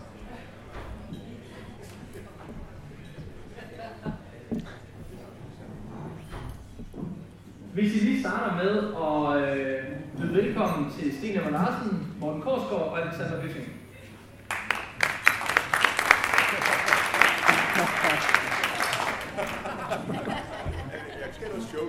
Og Sten har allerede været hen og markeret et par ting, som jeg så skal huske. Det ene det er, at det kan være, at han går, fordi han skal nå et tog. Så hvis han går, så er det ikke, at han er nødvendigvis blevet sur. Det kan også det er først 4:15 jo. Ja, det er godt. Og det andet det er, at han rejser sig tit op, og det er både fordi han er indigneret og optaget og engageret, og så også fordi han har behov for det. Så det kan I selv vælge, hvad det er hinanden. Vi skal jo tale lidt om forskning, og sikkert også komme lidt ind på pædagogik og filosofi, og det er jo helt oplagt, jeg kan jo ikke lade være. Men Alexander, du var jo ikke sen til at klappe Leos bemærkning, så kan du ikke prøve at forholde dig til sådan, hvad skal man sige, fra din stol som tidligere pædagogisk filosof, og nu prorektor, hvad er det så, du har galt med pædagogisk filosofi? Tænk dig nu godt over. Jeg havde håbet på, at Sten eller Morten fik det første spørgsmål, så er jeg god. Men nu skal jeg jo våge mig frem. Jamen, jeg vil gerne tilbage til dengang, at man etablerede pædagogisk filosofi på Danmarks Pædagogiske Universitet. Jeg var så heldig, at jeg var med som PhD-studerende. Det var en fantastisk tid. Det gik op for mig lidt på et tidspunkt. Dengang diskuterede man utrolig meget og brugte meget tid på det. Hvad var den rigtige filosofi, og hvordan kunne man holde pædagogerne på afstand? Det var en fusion af pædagoger og pædagogikfolk, og så var det filosofer. Og de brugte meget tid på det. Så tog vi på kurser sammen. badehotel, for at finde ud af, hvordan kunne vi finde noget sammen. Pædagogisk filosofi hed det godt nok, men de kunne ikke tale sammen. Så lige pludselig begyndte de sådan at finde rytmen. Så kom vi ind i en anden fase, og det var den fase, og det er der, jeg vil hen. Det er, at man måtte spørge pædagogiske filosofer, vil I gå planken ud, eller vil I blive stående lige før, at det bliver beskidt? Og det er den kritik, Leo har fat i. Vil I gå ind i klasseværelset? Vil I gå hele vejen ind og være med til at hjælpe lærere i deres komplekse erfaringsverden og klasserum? Eller vil I parkere der, hvor I har diskuteret folkeskolens formål, og så er det det? Vil I prøve at formulere en etik for en PISA for etik? Nej, det kan ikke lade sig gøre. Jo, det kan. Det har andre gjort. Vil I ind i det her rum, eller vil I stå udenfor? Og det er den samme kritik, man kan rejse pædagogisk filosofi i dag også. Og jeg må sige, at jeg er pro-rektor, men jeg er meget glad for pædagogisk filosofi. Meget. Men altså, vi bliver nødt til også at gå ind hele vejen. Kan I ikke blive stående? I bliver stående. Det var faktisk det, derfor klappede jeg. Jeg synes, Leo havde fat i noget der, som var... Ja, det var derfor, jeg klappede. Ja, jamen... Men jeg var den eneste, jeg klappede. Det var lidt kiks. Det var rigtig fint. Hvad hedder det? Men så er det jo oplagt at spørge Morten, der 15 år senere er Ph.D.-studerende på pædagogisk filosofi. Er du bange for at gå ind i klasserummet? Ja, men det tror jeg såmænd også en hver fornuftig lærer kan være til tider. Altså det er en udsat post. Men jeg vil gerne sige, og nu er der jo så, kan jeg sige, lykkeligvis ikke nogen af mine nærmeste kollegaer her i dag, så kan jeg sige det her, at jeg er fuldstændig enig med Alexander. Og mener helt klart, at den pædagogiske filosofi i langt højere grad skal ned i materien, i langt højere grad gå i dialog med lærere og pædagoger. Så det har jeg også forsøgt at gøre, og håber, at jeg kan fortsætte med at gøre. Og jeg håber, at mine kollegaer i højere grad vil gøre det. Og det gælder også i forhold til måske at være en større del af den pædagogiske diskussion mere bredt. Så der kommer jeg ikke til at stille mig op på barrikaderne og sige, at vi skal holde os til formålsdiskussionen her. Sten, jeg er jo ked af, at du har din egen mikrofon, så det kan godt være, at jeg afbryder på et tidspunkt. Så ved jeg, at du bare har ikke sagt noget endnu. Nej, det er jo godt. Men hvad er det for, fordi der er ingen tvivl om, at vi har et kulturelt syn på viden, som gør, at det er endnu mere vigtigt end måske nogensinde, at det vidensbegreb, vi har, det kan rumme mange ting. Og der er nok heller ikke nogen tvivl om, at der er forsøgt at lave en indsnævring, bevidst eller ubevidst, omkring hvad det er, der kan tælle som pædagogisk viden. Så ud fra din vinkel, hvad er det så for nogle, videnskabelige overvejelser? Hvad er det for en forskning, hvad er det for en viden, som for eksempel en institution som DPU skal forsøge at tilvejebringe? Ja, det er jo et fantastisk stort spørgsmål, ikke? Jeg vil sige, at jeg drømmer om den lærte republik. Det er et sted, hvor forskere forsker i ting, der optager dem, og som, når det kommer frem med deres resultater, bliver efterkontrolleret, gennemkritiseret af kolleger. Det vil sige, at man interesserer sig for hinandens forskningsarbejde, men har optimal forskningsfrihed. Og der er ikke noget der på forhånd kan udelukkes. Altså empirisk forskning eller feltarbejdsforskning på en legeplads over, hvordan man lærer hinanden at køre på skateboard, eller hvordan folk af anden etnisk baggrund prøver at blive genintegreret på arbejdsmarkedet via at stå i et spicy kitchen og lave egen virksomhed, så lader man feltarbejde blandt dem, eller pædagogisk filosofiske klassikere. Der er ikke noget, der på forhånd kan dømmes ude af en forskningsleder, eller en strategisk forskningsinteresse, eller et akkrediteringsråd. Jeg mener, at forskere skal være selvregulerende, og skal være nogen, der kommer med fallible, altså fejlbarlige, muligvis fejlagtige og foreløbige antagelser, der skal blive korrekt til hinanden i en åben debat. Så jeg vil egentlig mene, at Pædagogisk Universitet, som er noget værd, det var et, der levede op til afdøde Niels Bredsdorffs drømme. Han var forskningsbibliotekar på RUC. Han sagde, Det skal skrives ind i en ansættelsesparagraf som en forpligtelse for universitetslærer, at de skal gennemgribende kritisere en kollegas arbejde 1 gang om året, offentligt. Og det er mit drøm, det er, at de videnskabsteoretiske tvister, det er, at pædagogiske antropologer, de strides med sociologer og filosofer og uddannelsesvidenskabsfolk i et åbent felt, hvor man kommer med det bedste, man kan tænke og vide. Det, der jo gør sig gældende, er, at vi har sådan en Bertel Haarder-karakter til at stadigvæk rulle rundt derude, og han har jo egentlig altid ment, at DPU skulle være folkeskoleforskning, eller det skulle være det formaliserede uddannelsessystems forskningsfelt. Og jeg mener jo også, at der foretages af mine kolleger en fantastisk masse forskning i noget, der ligger uden for det formelle uddannelsesfelt.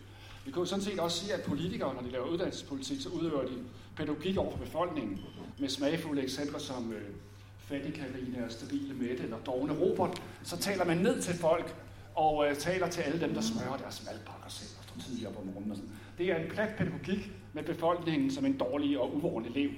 Og det er noget med at have blik for, at pædagogik rækker langt ud over familiariserede uddannelsessystemer. Rækker langt ind i læringsprocesser mellem unge, der også ligger langt uden for det formaliserede system. Så et pædagogisk universitet kan ikke kun producere viden om certificeret uddannelse eller noget, der producerer eksamener. Det må have blik for det pædagogiske eller bredeste forstand, også det pædagogisk ikke-viden, der laver en masse viden i vores krop, vi ikke ved, vi har, altså ikke-kognitiv kropslig viden, som på en mange måder spiller os et pus, og nogle gange kommer bag på os, så vi kan mere, end vi ved, som Merleau-Ponty vil sige. Så det er både det, vi ikke ved i kroppen, det er det uformaliserede læringsrum, og det er også det formaliserede, og det er kolleger, der taler med hinanden uden stress og uden mærkelige dagsordner og forskningsledelse. Jeg mener faktisk, at ledelse er noget lort, som sådan. Det er min tilgang. Hvad siger du så som leder til det?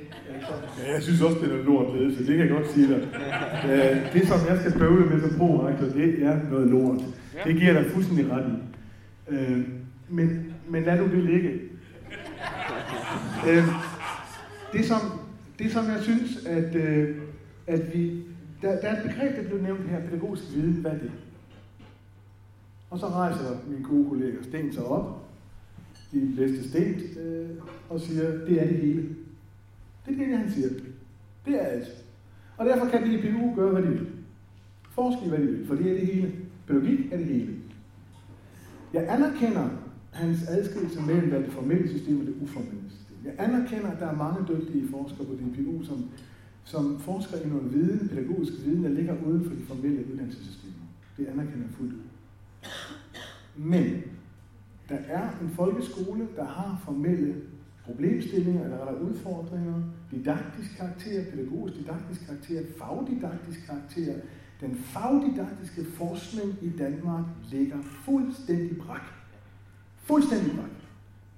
Det er der ingen, der peger på. Det er et kæmpe problem for en folkeskole, som er fagets skole. Hvis man tager faget væk fra folkeskolen, bryder den sammen. Man kan ikke lave skole på dannelse. Man laver skole på fag, på viden. Men der er ingen forskning, der seriøst tager det begreb, fagdidaktikken, fagene, skolefag. Hvad er et skolefag for noget? Ingen. Og jeg anerkender som sagt Stens adskillelse. Men jeg synes, Sten, du også må have blik for, at der er noget forskning, der er relevant og vigtigt for en folkeskole. Den forsvinder. Professionshøjskolerne kan ikke løfte det. Vi får så lidt forskningsmidler. I får fandme det hele. Så hvis du ikke gider at forske det her, så giv mig dine penge. Så skal vi nok samle nogle fagdidaktikere, der gider for professionshøjskolerne at forske i det. Nej, nu er det Mortens tur, tror jeg. Ja, det kunne da være måske. Altså, jeg har lige lavet et temakursus for pædagogiske antropologer i didaktik, og vi har siddet og læst Klafki. Og jeg har... det er forældet, Sten! Jeg har også læst, jeg har også sagt, at de skulle læse din bog, selvom jeg har kritiseret din næste nummer, Dansk Pædagogisk Tidsskrift, som du kan glæde dig til at læse. Og jeg vil bare sige, vi er altså nogen, der er dybt optaget af didaktik og pædagogik. Og finder faktisk, at jeg har lige skrevet et kapitel til en ny bog, der skal bruges som fagbog eller grundbog inden for uddannelsesvidenskab, som er en meget stor uddannelse på DPU. Og jeg mener, de er alt for langt fra mikrofeltet. Altså, de har sådan en pervers løsgevinst, når policy sætter sig rent igennem top-down, så kan de sidde og registrere det. Det var endnu en gang konkurrencestatens styringsmaskine. Men det er meget sjældent, det går i maskinrummet, som du vil kalde det. Så vi er egentlig ikke så uenige, der er mig, Alexander. Altså jeg har også kæmpe stor optaget af det nære møde mellem undervisere og den studerende, eller lærerne og eleven. Det er jo det, jeg har skrevet om i min bog, og ville noget med nogen. Det er jo helt nede i mødet med mennesket overfor dig, om et stof, du prøver at bringe til sproget, og vi ligger ikke langt fra hinanden der. Men jeg mener, at du må anerkende, at et pædagogisk universitet kan ikke alene være en serviceanstalt for pædagogiske velfærdsprofessioner. Altså give lærerne anvisninger eller pædagoger anvisninger på, hvordan de kan løfte sig videnskabeligt. Det skal være mere end det. Det skal også indimellem stille kritiske spørgsmålstegn til, hvordan det er, at vi opbygger hele den her velfærdsprofession. Hvordan har vi tænkt noget sådan som en stat? Hvordan har vi tænkt noget sådan som at give andre folk mening? Eller sådan, eller der er nogle spørgsmål her, som jeg synes er mærkeligt. Hvilken viden leveres til lærerne og pædagogernes dømmekraft? Altså man leverer ikke noget som helst viden til andre. Det er en postmetaforik, der er død, og man overgiver ikke viden til andre. Altså muligvis kan man tilbyde pædagoger muligheder at fortolke sig selv på i lyset af en kompliceret virkningshistorie, en praksis, et udsat felt, men man overleverer ikke viden til andre. Det er simpelthen en gammeldags sludder, og det gør et universitet heller ikke. Det overleverer ikke noget til pædagoger eller lærere. Og min idé er også, at vi skulle have tænkende arbejdspladser. Jeg mener, at hver skole skulle være et lille slags universitet. Jeg mener egentlig, at lærerne skulle producere viden der, hvor de er. Jeg mener også, at de studerende, som jeg har, skal producere viden. De skal sådan set være forskere af en slags. Jeg mener, at de skal tænke med teori, og ikke rappe teori af sig på sådan nogle trinmål af, og så kan vi gå til at forstå et eller andet Bourdieu, og så kan vi bruge referere til at tænke med sådan 1, 3, 5 logik. Fuldstændig pervers. Det, du skal lære de studerende, det er at tænke med teori, se dig selv som vidensproducent, og det skulle man egentlig også gøre ude på lærerværelserne. Se sig selv som nogen, der skrev, tænkte, talte, læste bøger. Og det er jo det, der er problemet. Det er jo en fraværende virkelighed. Vi har jo folk, der tager ind til DPU, og så braindrainer de arbejdspladserne, og kommer aldrig tilbage med den viden, de har lært. Og nu tror de skal have de der mellemdags lederjobs, som der bliver sparet i mellemtiden. Ja. Tænk en arbejdsplads. Det er det, vi skal have på hver niveau.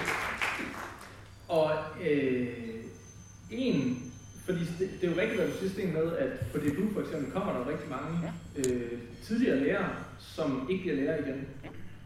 Det vil også sige, at det, som du giver dem, skal jo netop ikke være det, som de så skal bruge i skolen, ud fra det, som de kommer ud og bruge det til. Ikke? Men Morten, du underviser jo blandt andet lærere, så hvordan ser du, hvad er det for en viden, som du tilbyder? Som jeg kender dig, så er det jo heller ikke noget, som er, hvad skal man sige, metodisk anvendeligt. Men hvad er det så, hvordan mærker du, at de griber dit tilbud om pædagogisk viden? Nu er jeg jo så privilegeret, at det, jeg har undervist i, er KLM, som jo er et fantastisk vigtigt fag, og et centralt fag, og det er også et diskussionsfag. Så vi kan i det fag lige præcis tillade os at tage nogle af de der grundlagsdiskussioner om, altså metodisk viden, hvad er det for noget i forhold til skolen, i forhold til ikke-metodisk viden, kan man vel knap kalde det. Hvordan forholder, altså lige præcis som Alexander nævner, didaktik sig til metodisk viden? Hvordan sikrer vi, at didaktik ikke bliver forvekslet med what works, practice og så videre fremover, når nu der netop ikke er nogen, der nærmest længere forsker i didaktik, så vil det nemt blive overtaget lige præcis af eksempelvis læringsmålstyring og så videre. Men jeg er meget enig med Sten i, at det er simpelthen et spørgsmål om at lave nogle praksiser, hvor de studerende, og det gælder også praktikerne efter de er færdige med deres uddannelse, får lov til at gå i clinch med nogle af grundlagsdiskussionerne omkring det pædagogiske, omkring det didaktiske. Og der tror jeg, at det er helt centralt for at vende tilbage til nogle af de åbne snakker, at forskningen i højere grad inddrager praktikerne i deres processer. Laver forskningsværksteder eller forskningslaboratorier, eller hvad man nu vil kalde det, altså hvor man får skabt en pædagogisk proces, hvor praksis og forskning kan tale sammen. Det svarede ikke på dit spørgsmål, tror jeg, men måske lidt derhen. Det gav i hvert fald en ny åbning, fordi Alexander, det ved jeg ikke, om du ved, men vi sås i samme lokale for omtrent et år siden, og der sagde du noget, som jeg blev mærke i, og det er jo altid ufint at gøre, og især at skyde tilbage, når jeg ikke har adviseret om det på forhånd. Men du sagde, at den konference, som var arrangeret af folkehøjskolerne, som fandt sted her sidste år, den kunne ikke være sket i UC-verdenen. Når Sten han taler om sådan en viden, som er meget altomfattende, og du også har nogle helt specifikke pointer omkring, hvad det er for en ideel pædagogisk viden, der skal frem. Hvad betyder det så, at der er nogle områder, som ikke findes i jeres verden, for eksempel? Det er da et kæmpe problem. Ja, det synes jeg, det er. Jeg vil også gentage det her. Altså den konference, som højskolen lavede omkring hele dannelsesformålet i folkeskolen, den kunne på det tidspunkt, som vi havde den konference, ikke kunne holdes på en professionshøjskole, men virkeligheden er enormt hastigt. Jeg er ikke sikker mere på, om vi ikke alligevel kunne gøre det på en professionshøjskole i dag, fordi dannelsesbegrebet lige pludselig er blevet enormt et sloganbegreb igen, med en enorm kraft. Så jeg vil ikke være så sikker på det i dag, men jeg vil dog sige, at de bevægelser, vi har på professionshøjskolerne, har udelukket nogle vidensområder, som jeg, som både pædagogisk, filosofisk interesseret, anden pædagog, og som prorektor også kan være bange for, at vi ikke værner om, fordi de er vigtigt for vores folkeskolelærer og folkeskolen. Og det er for eksempel sådan nogle konferencer som, hvad er skolen? Hvad er teori og tænkning om skolen i tiden, i fremtiden, i historien? Alle disse, det kan vi ikke gøre, men vi kan godt sælge kurser i synlig læring med John Hattie. Det er der ikke noget problem i. Og det er ikke kritik af Hattie, slet ikke. Men vi kan desværre ikke få den ting frem. Men det var dengang, kan jeg huske. Jeg er faktisk overrasket over, hvor jeg undervurderer fuldstændig virkeligheden der, fordi den er langt mere spørgende også. Jeg har været sammen med skoleledere, dygtige skoleledere, som har et langt mere bredere nuanceret billede, end jeg troede. Jeg havde det dengang der. Så jeg vil ikke være så skråsikker nu her. Det er helt til demokrati måneder siden. Ja, det ved jeg. Jeg er fuldstændig enig med dig, men der er sket meget. Ja. Der er sket meget, fordi de skoleledere, der er under massivt tryk og pres, de kan godt se, jeg tror det var Troels, der nævnte, de kan godt se, hvor svært det kan være at lave skole. De har brug for den her dannelsesdiskussion også. Ikke blot for at få frelse en gang, når de knækker sammen, men også fordi de faktisk tror på, at de har en vigtig skole, de forsvarer. Ja. Altså, det er undervurderet. Og hvis jeg skal prøve at tage det videre til Sten, fordi du nævnte lige en bibemærkning, men du har jo stået for sådan nogle for at foranstalte sådan videnskabsteoretiske tvister. Det var vel også et forsøg på, at du ligesom så, der var både en opposition internt, men også måske der var nogle vidensområder, som ikke blev belyst. Så hvad ser du af ligesom universitetets fejlblik eller blinde vinkler? Der sker jo det, at når man begynder at se sig selv som en imperiebygger eller som sådan en balkanstat, altså de lumanianske sociologer, de uddanner kun sådan nogen, og så kommer de fenomenologiske filosofer, og så kommer altså forskellige sådan kroater, der kæmper mod serber og bosnier på universitetet, så befæster man sit rige, men man taler ikke hinandens sprog, og man læser ikke hinandens bøger. Det synes jeg er utrolig uheldigt på et universitet, at man ikke går hen og læser, hvad de andre skriver, og man efterhånden ikke har offentligheder mere på universitetet. Og det betyder også, at de studerende bliver meldt ind i nærmest et parti, eller ind i en videnskabsteoretisk retning, hvor de bliver socialkonstruktivister, eller fenomenologer, eller systemteoretikere, uden at de selv er blevet bedt om at tænke på tværs. Det tror jeg er et kæmpe problem for et universitet. Det gør det meget dødt i sfæren. Det gør også det til et kedeligt universitet at gå på som studerende. Jeg har altid været meget optaget af at tænke ud til siden. Ikke? Jeg har selv læst historie og samfundsfag, hvis nok ikke egentlig i sin tid, men det er mere blevet idéhistorie og filosofi og pædagogik og neurovidenskab og jeg ved ikke hvad. Så altså, det at udvide sine felter ud til siden gør jo, at man kan tænke på flere forskellige måder med mange øjne.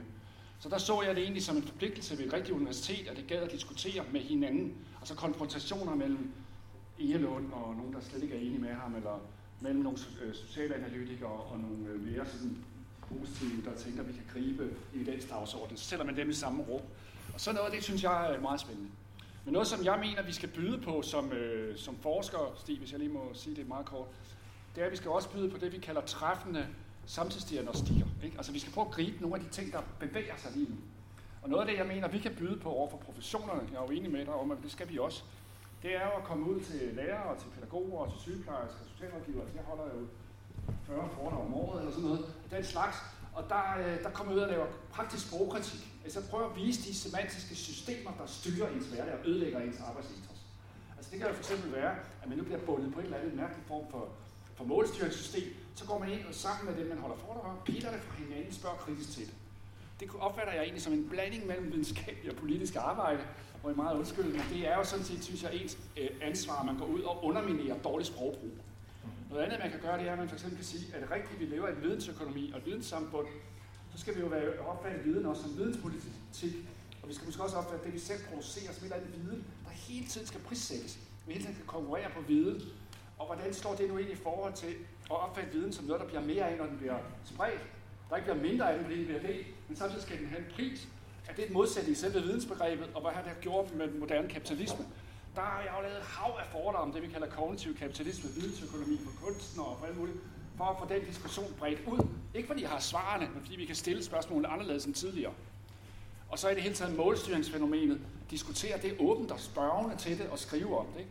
Det vil sige, at jeg mener, at vores ansvar er, at vi går ud og spørger til de ting, som vi ikke har svar på, hvor vi også har ikke-viden og vi har teser, og så diskuterer vi med professionens udøvere.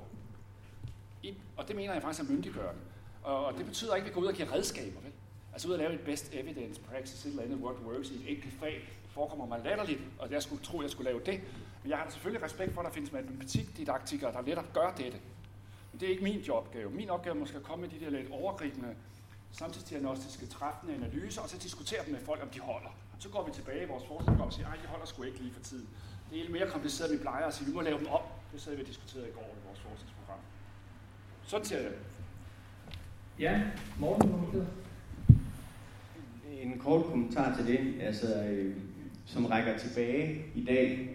Jeg synes i forhold til den store diskussion, der har været omkring læringsmålstyring og nationale test osv., så er det blevet i talesat, men måske ikke tydeligt nok, hvor stærk en individualiserende tendens det er en del af, apropos diagnostikker. Ikke? Altså det der med, at eleverne sættes foran en adaptiv test, hvor der ikke er noget fælles foran eleverne. Det går radikalt op med det, som er, mener jeg, en af skolens kerneopgaver, nemlig sørge for at tilvejebringe en forståelse af, at det er en fælles verden, vi bebor.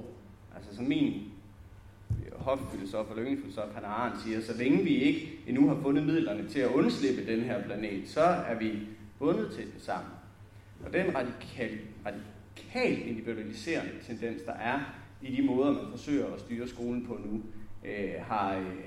har meget store konsekvenser. Nu skal jeg nok lade være med at sige gode mennesker og valer her.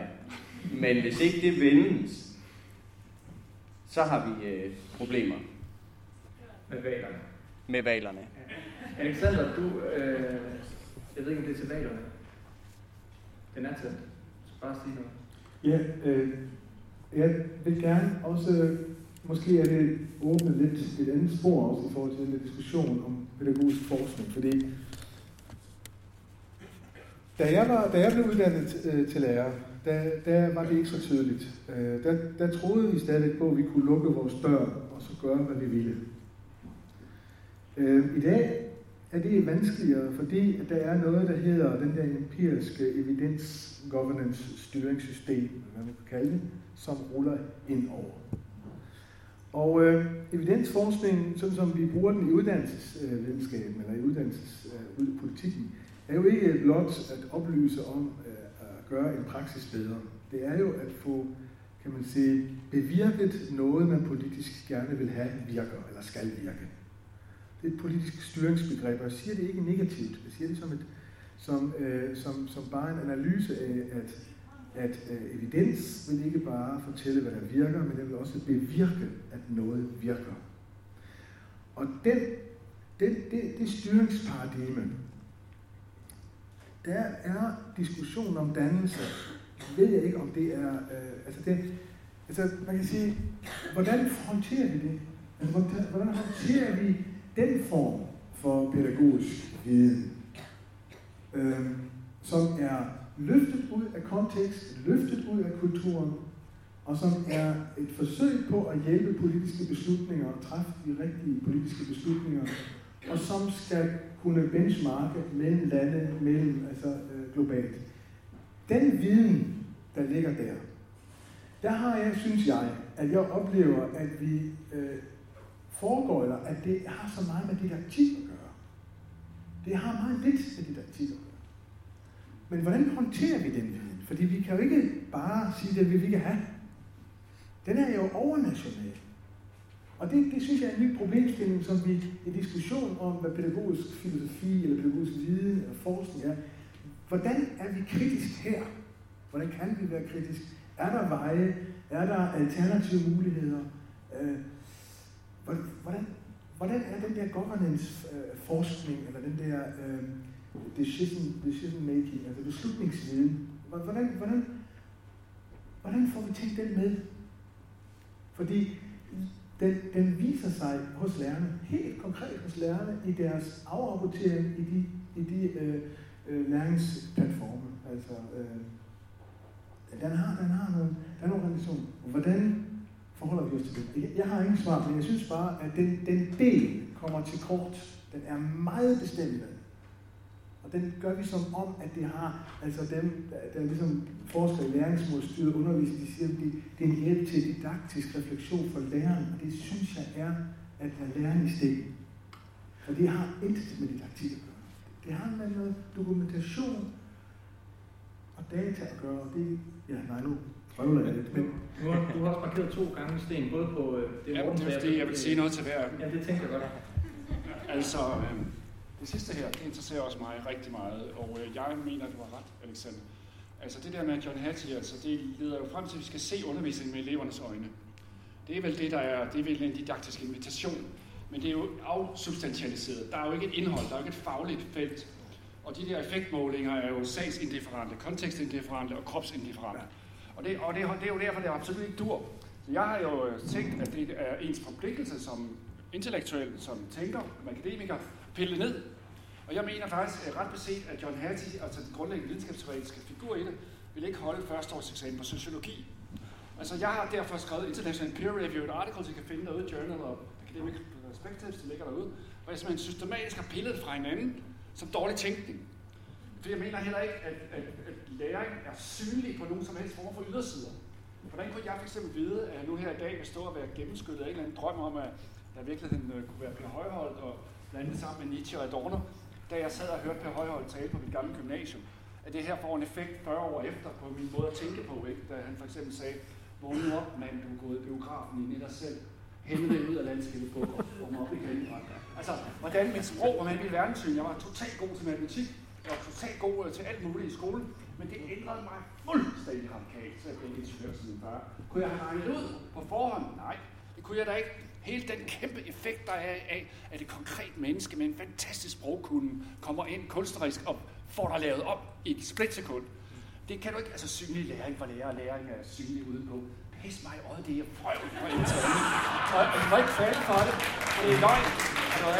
Og noget andet er, at den der idé med, at vi kan få alle relationer inden for det faglige til at blive en effektmål, der hedder mere eller mindre end 0,4. Det er jo en formaliseringsmaskine, der reducerer kompleksitet så meget ned, så det simpelthen ikke er noget værd videnskabeligt, efter min mening. Det er da selvfølgelig rigtigt, det er bedre at se undervise med elevens øjne, end overhovedet ikke at se den med elevens øjne, og møde folk der, hvor de er, men det har vi vist siden Kierkegaard, eller bare mellemmenneskelig normalitet, ikke? Og det er også godt, at lærerne er forberedt, men behøver vi 800 metastudier til at skrive om det? Nej, så ret vil se, hvis nu lærerne læser bøger, så undskyld, hvis I faktisk læser alle John Hattie bøger, også på engelsk, og de nye bøger, hvor han er allieret som hjerneforskning for ekstra evidens for jer, ikke? Så er det, at I vil finde ud af, at det er meget tyndt videnskabsteori. Altså min sidste anmeldelse hedder Runddans på Missionshotellet, hvor jeg anlægger en pop-up-kritik af det og piller den fuldstændig fra hinanden. Ikke?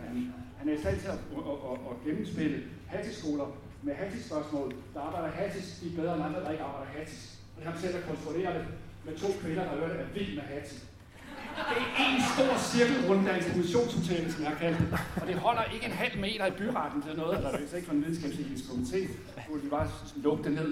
Men det har han også en drolighed, men det glemmes fuldstændig, når vi har taget folebøger. Altså, så vil jeg bare sige, vi er jo derude, hvor man på en eller anden måde må vågne op, når man arbejder med det her. Og det kan godt være, at du siger, at løbet er kørt, og vi bliver nødt til at gifte os med evidens, og selv priserne er faldet i. Det er jo sgu da galt. Kan du da ikke mene, mand? dig, som dog har haft et lille ret af tænkning i dit liv. Det er da ikke nyttigt. Altså, du er også faldet af. Men det andet er her, din individualiseringstest. Den kan vi arbejde med. Jeg mener, du har ret. I dag har vi jo studerende, der sidder ved siden af hinanden. De er sgu da 25-30 år, men de kunne kigge til siden og læse hinandens papirer, mens de er i proces. De kunne skrive en bog sammen.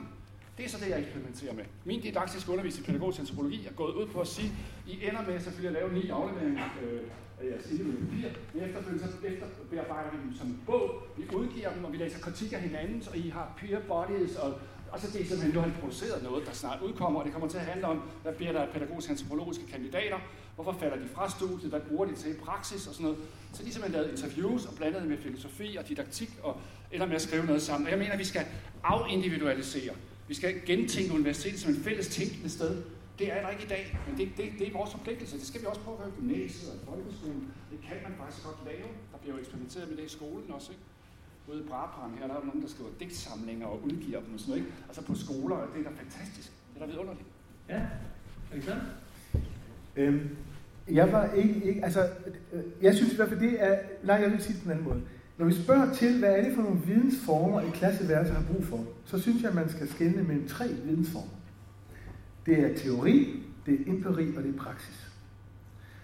Og når lige fordi at jeg vil synes, det ville være forkert, Sten, at afskrive den empiriske forskning fra klasseværelset. Nej, okay, det gør du så ikke, men det kunne have været sjovt, hvis du nu havde sagt ja. Så men godt lige empiriske forskning. Men fordi det der er kunsten, det er jo, hvordan disse 3 vidensbegreber udfordrer hinanden, beriger hinanden og diskuterer med hinanden. Og der synes jeg, at vi skal sætte ind. Det der sker nu, det er, at lærerne tvinges til, synes jeg, at lave en parallel system, et parallellære. På den ene side skal de afrapportere styringsdata. Kald det læringsmål, styret undervisning, eller hvad det nu er. På den ene side. På den anden side skal de sørge for, at de er didaktiske, har dømmekraft, og sørge for, at skolehverdagen er langt mere, end det, de bliver bedt om at dokumentere. Så der er en tendens til at presse lærerne ind i 2 verdener, hvor de hele tiden skal navigere. Min pointe var bare, det er ikke, jeg tror ikke, det er lederens skyld, eller det er Antorinis skyld. Jeg tror, det tror jeg ikke. Nej.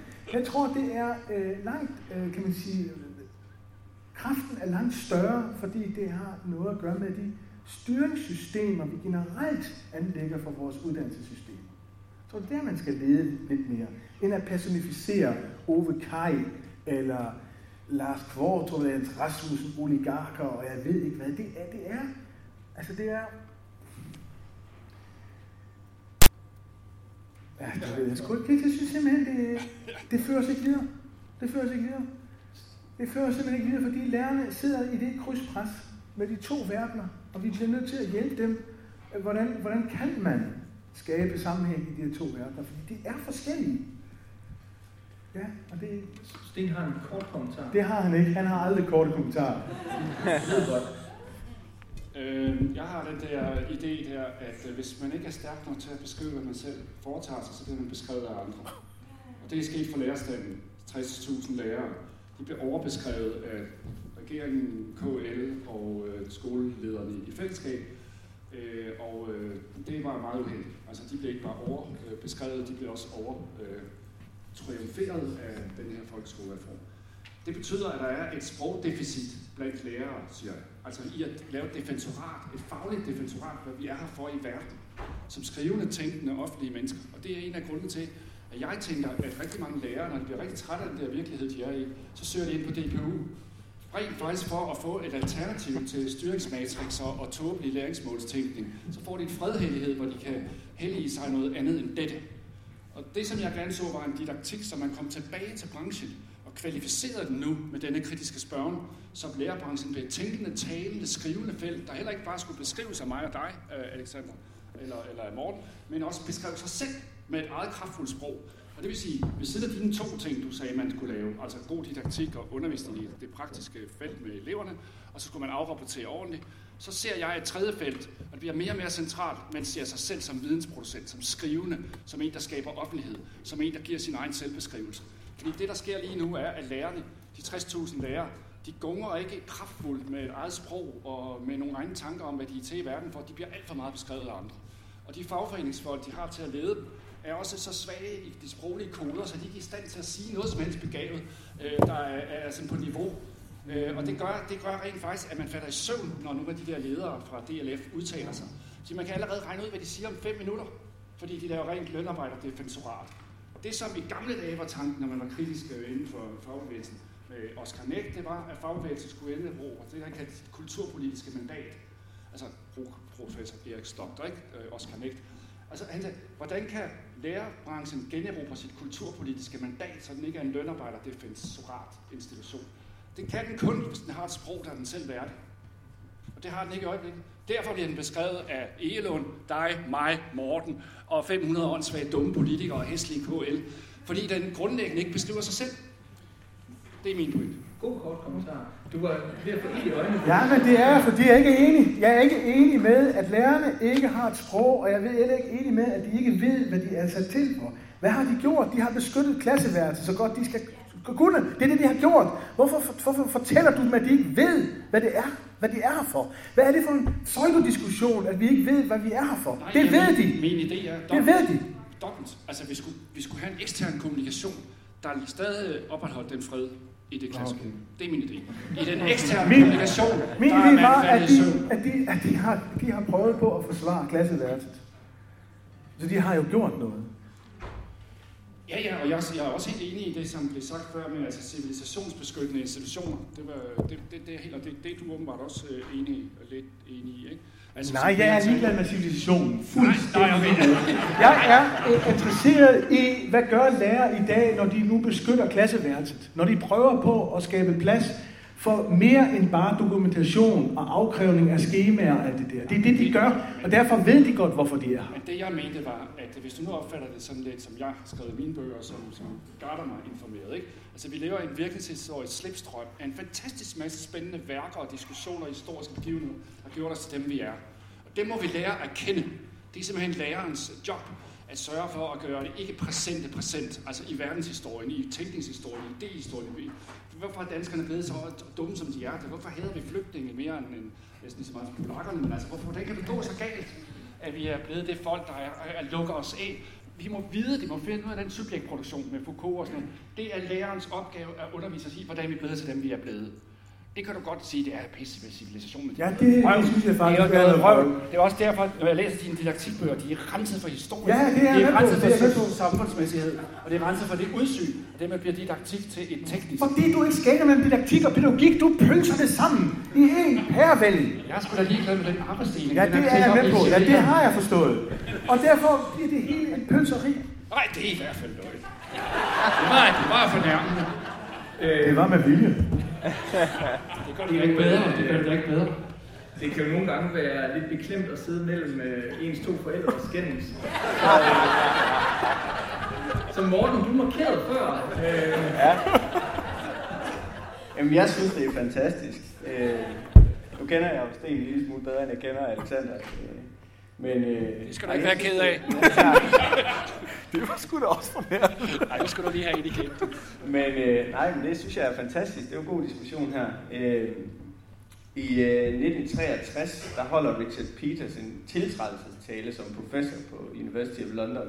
Og der taler han i starten om, hvordan forskellige discipliner ligesom invaderer og prøver at determinere for lærere, hvad det er, de skal lave i deres felt. Og så ramser han økonomer op, og sociologer, og politikere, og så videre, forskellige grupper af videnskabsfolk og interesseorganisationer, som ligesom prøver at bestemme, hvad der skal foregå i det her klasseværelse, som lærerne forsøger at beskrive. Så siger han så, her er de så lærerne, det som I oversætter fra hukommelsen, undervurderede, underbetalte, nedgjorte. Der er vel næppe noget at sige til, at de gerne vil vende det døve øre til. Den diskussion, han så fortsætter med, handler om, at det der jo sker, når man økonomisk, sociologisk, politisk osv. gerne vil bestemme pædagogikken, det er i hvert fald en tendens til at lade de discipliners kriterier være bestemmende for, hvad der skal foregå. Men så glemmer man, at pædagogikken, lærergerningen, har nogle egne kriterier, nogle egne processer, som er konstituerende for, at det overhovedet er en pædagogisk, didaktisk proces. Og det synes jeg er en tale, som vi godt kunne, nu kan vi ikke få ham til at holde den igen, men måske kunne vi læse den op eller et eller andet en dag. Ja, og så har jeg har simpelthen en kort lille ting. Jeg vil rigtig gerne have, og nu må det bare være den af jer, der først melder jer på banen. Og vi har 1,5 minut tilbage, så det skal være ultra kort og rigtig skarpt. Kan I komme med et konkret eksempel på en god forskning? Nej. Altså simpelthen et forskningsresultat, som er brugbart, som ikke er for anvendelsesorienteret, som ikke er for akademisk fjern, som samtidig er ydmygt over for de forstyrrende fortolkninger osv. Findes der pædagogiske resultater? Sten, du markerede som den første. Jeg har lige til i morgen i Information anmeldt ham der Andreas Kruskas bog, der hedder Lære at forstå. Og jeg mener, at i den bog, som bygger på 130 case studies i Hessen, Tyskland, kommer han frem til fuldstændig brugbart at sige, at vi undervurderer eleverne, hvis vi giver os til det med at lære og lave abstrakte didaktiseringsprocesser uden substantielt fagligt indhold. Han har simpelthen set, at elever de sidder og bliver ved med at stille spørgsmål. Jamen, hvad er lys? Er det partikler, eller er det bølger? Og de vil gerne vide det, men læreren har fiksfakserier og powerpoints og 17.000 smartness-ting og didaktik, men har grundlæggende ikke en viden om, hvad lys er, og kan derfor ikke interessere eleverne. Så det er fantastisk godt. Har du anmeldt den bog? Ja. Ved du, at anmelderen har jo fuldstændig forkert fejl oversat titlen? Anmelderen har fejl. Nej, ikke anmelderen, oversætteren. Ja, det har jeg da set, for det er røget ud af undertitlen. Altså det, der den hedder jo at lære at forstå. Ja. Original på tysk hedder verstehen, lehren. Ja, den skulle have heddet at undervise. Ja. Ja, hvorfor fanden har I? Men det er jo det, jeg også kritiserer ham. Og den er god. Jeg kritiserer ham til sidst i bogen for netop det. Giv det til Morten. Men det var hans empiriske undersøgelse. Det er Mortens tur nu. Apropos det der med det abstrakte, så det er måske en mærkelig udgangsreplik, men jeg har lige siddet og læst nogle tekster af en fyr, der hedder Martin Wagenschein. Og det er ikke fordi, vi skal genopdage eksemplarisk læring, men han har sådan en fin beskrivelse af, hvordan han lader sine elever reproducere Galileis forsøg, og hvordan de så har en forståelsesproces igennem det faktisk selv at bygge de maskiner, som Galilei han lavede sine eksperimenter på. Det synes jeg kunne være interessant at forsøge at udforske lidt mere, hvis vi kan finde nogle didaktiske forskere frem fra gemmerne et eller andet sted. Tak for en lidt kedelig debat. Sten, Morten og Alexander. Ja! Den der er fast. Ja, nu... Vi kan se, hvordan jeg har gjort det.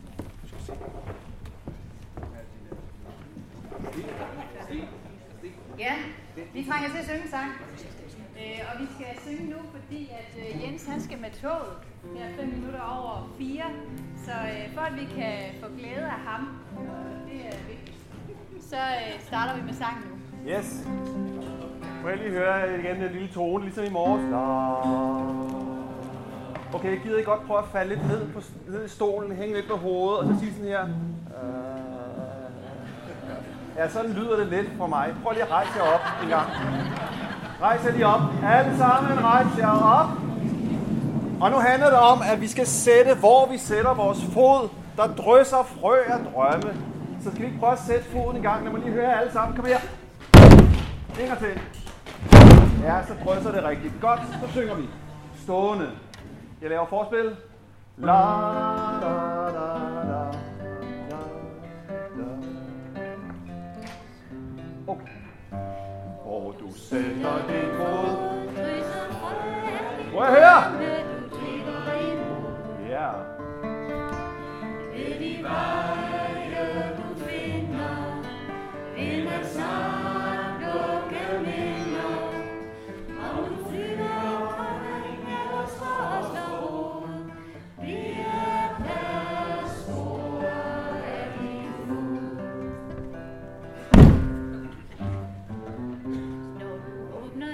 Ja, la la la.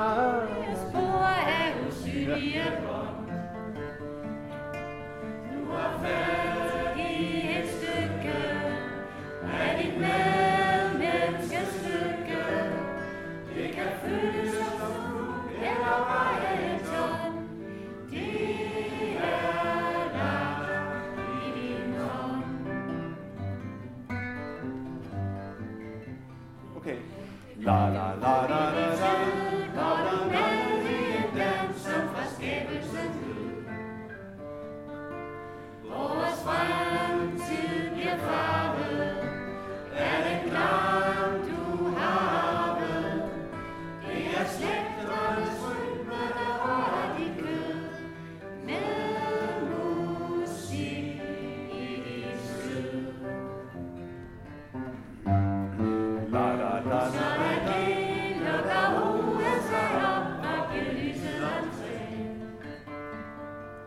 Vi begriber med latter, hvad logik ikke fatter.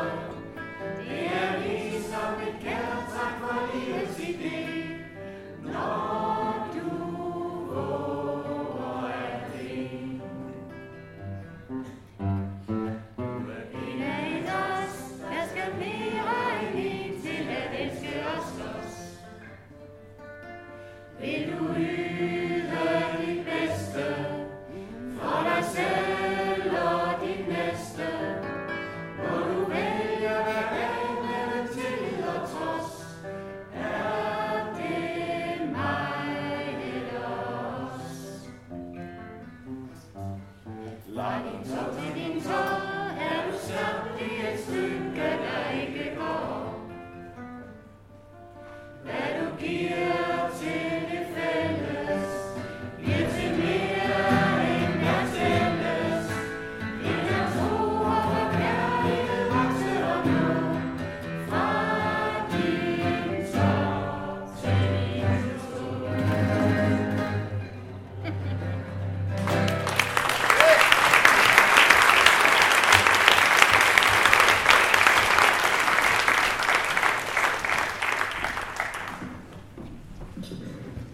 Tak til Jens, og kom godt hjem. Ja, tak. Vi skal lige afslutte lidt. Ja, det skal vi. Og det har været dejligt at se jer alle sammen, som jeg også startede med at sige. Det er også dejligt at se jer alle sammen nu. Men der, hvor vi så rigtig gerne vil se jer i det næste stykke tid, det er jo i den offentlige debat.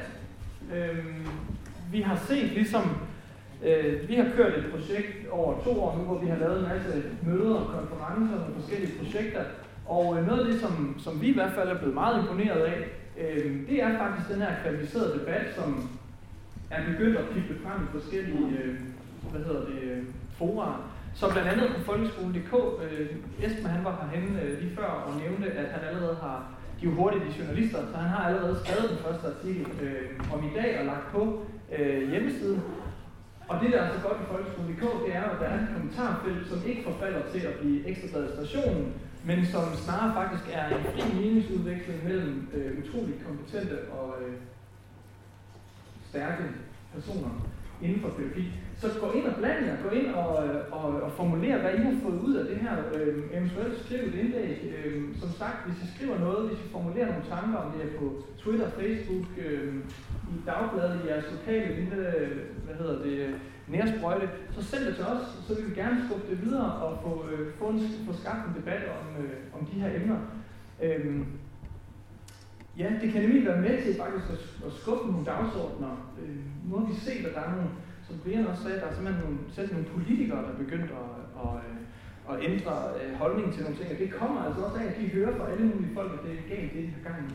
Så det er meget vigtigt, at vi bruger at stemme, og at vi får skabt et fælles sprog om, hvad det er, vi prøver at lægge vægt på her. Derfor så synes jeg også, det er væsentligt at notere, at nu er vi jo i Jylland. Det er jo dejligt at være her. Det desværre så faktisk så både Dorte og jeg er jo fra Jylland, så det er virkelig komisk, at vi som regel holder vores arrangementer i København. Men det er blandt andet nogle logistiske årsager. Men det, som vi holder, det er jo typisk ikke os, der står og præsenterer et eller andet. Det, vi har præsenteret i dag, det er sangen. Eller sangene. Så vi fungerer ikke ved, at vi kommer med en eller anden analyse. Vi forsøger at starte et rum, vi forsøger at lave nogle møder mellem nogen, som måske har sagt noget spændende, eller måske ikke har sagt noget spændende endnu, men er på vej til det, og så få dem ud over rampen til nogen, som måske kunne sige det næste spændende. Så vi håber rigtig meget, at det er jer, vi kan også bringe videre op her til samtalen næste år. Og i den forbindelse med, hvad det er for nogle samtaler, og hvad det er for et sprog, så vil Dorte gerne sige noget om nogle dannelsesamtaler. Ja, jeg synes også, det er rigtig vigtigt at få sagt, at det er jo netop en måde også at nå ud til lærerne, ud til skolerne, ud i det rum, som filosoferne, og her står vi så jo to og har læst pædagogisk filosofi, at vi måske ikke når ud, men faktisk så er en intention bag Sofia jo netop at skabe dialog, som rækker ud over hinandens afgrænsede felter. Og jeg håber, at jeg har fået en fornemmelse af, at det faktisk i dag var muligt at både samle jer fra rigtig mange forskellige felter, men også herop, at samtalen jo i den grad kom på kryds og tværs af forskellige arbejdsområder. Det er den måde, vi tænker, at vi kan bidrage til at komme helt derud, hvor at de her tanker jo gerne skulle leve. Og en af de her ting, vi så følger op på efter en konference, det er, at vi også gerne vil tilbyde at komme ud og hjælpe med at sætte de her samtaler og dialogen i gang omkring den pædagogiske praksis ude på skolerne eller i institutionerne, sådan mere lokalt. Så hvis I sidder og tænker, at det kunne være rigtig rart at føre samtalen videre der, hvor jeg er, der, hvor jeg virker, jamen så er det faktisk muligt at henvende sig til Sofia, og på den måde vil vi gerne hjælpe med til, at der bliver sat gang i dialog og samtale lokalt også.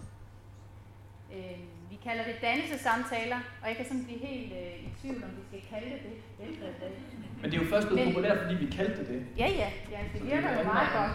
Men på en eller anden måde, så handler det jo om, og hvad vil det i grunden sige at lave skole?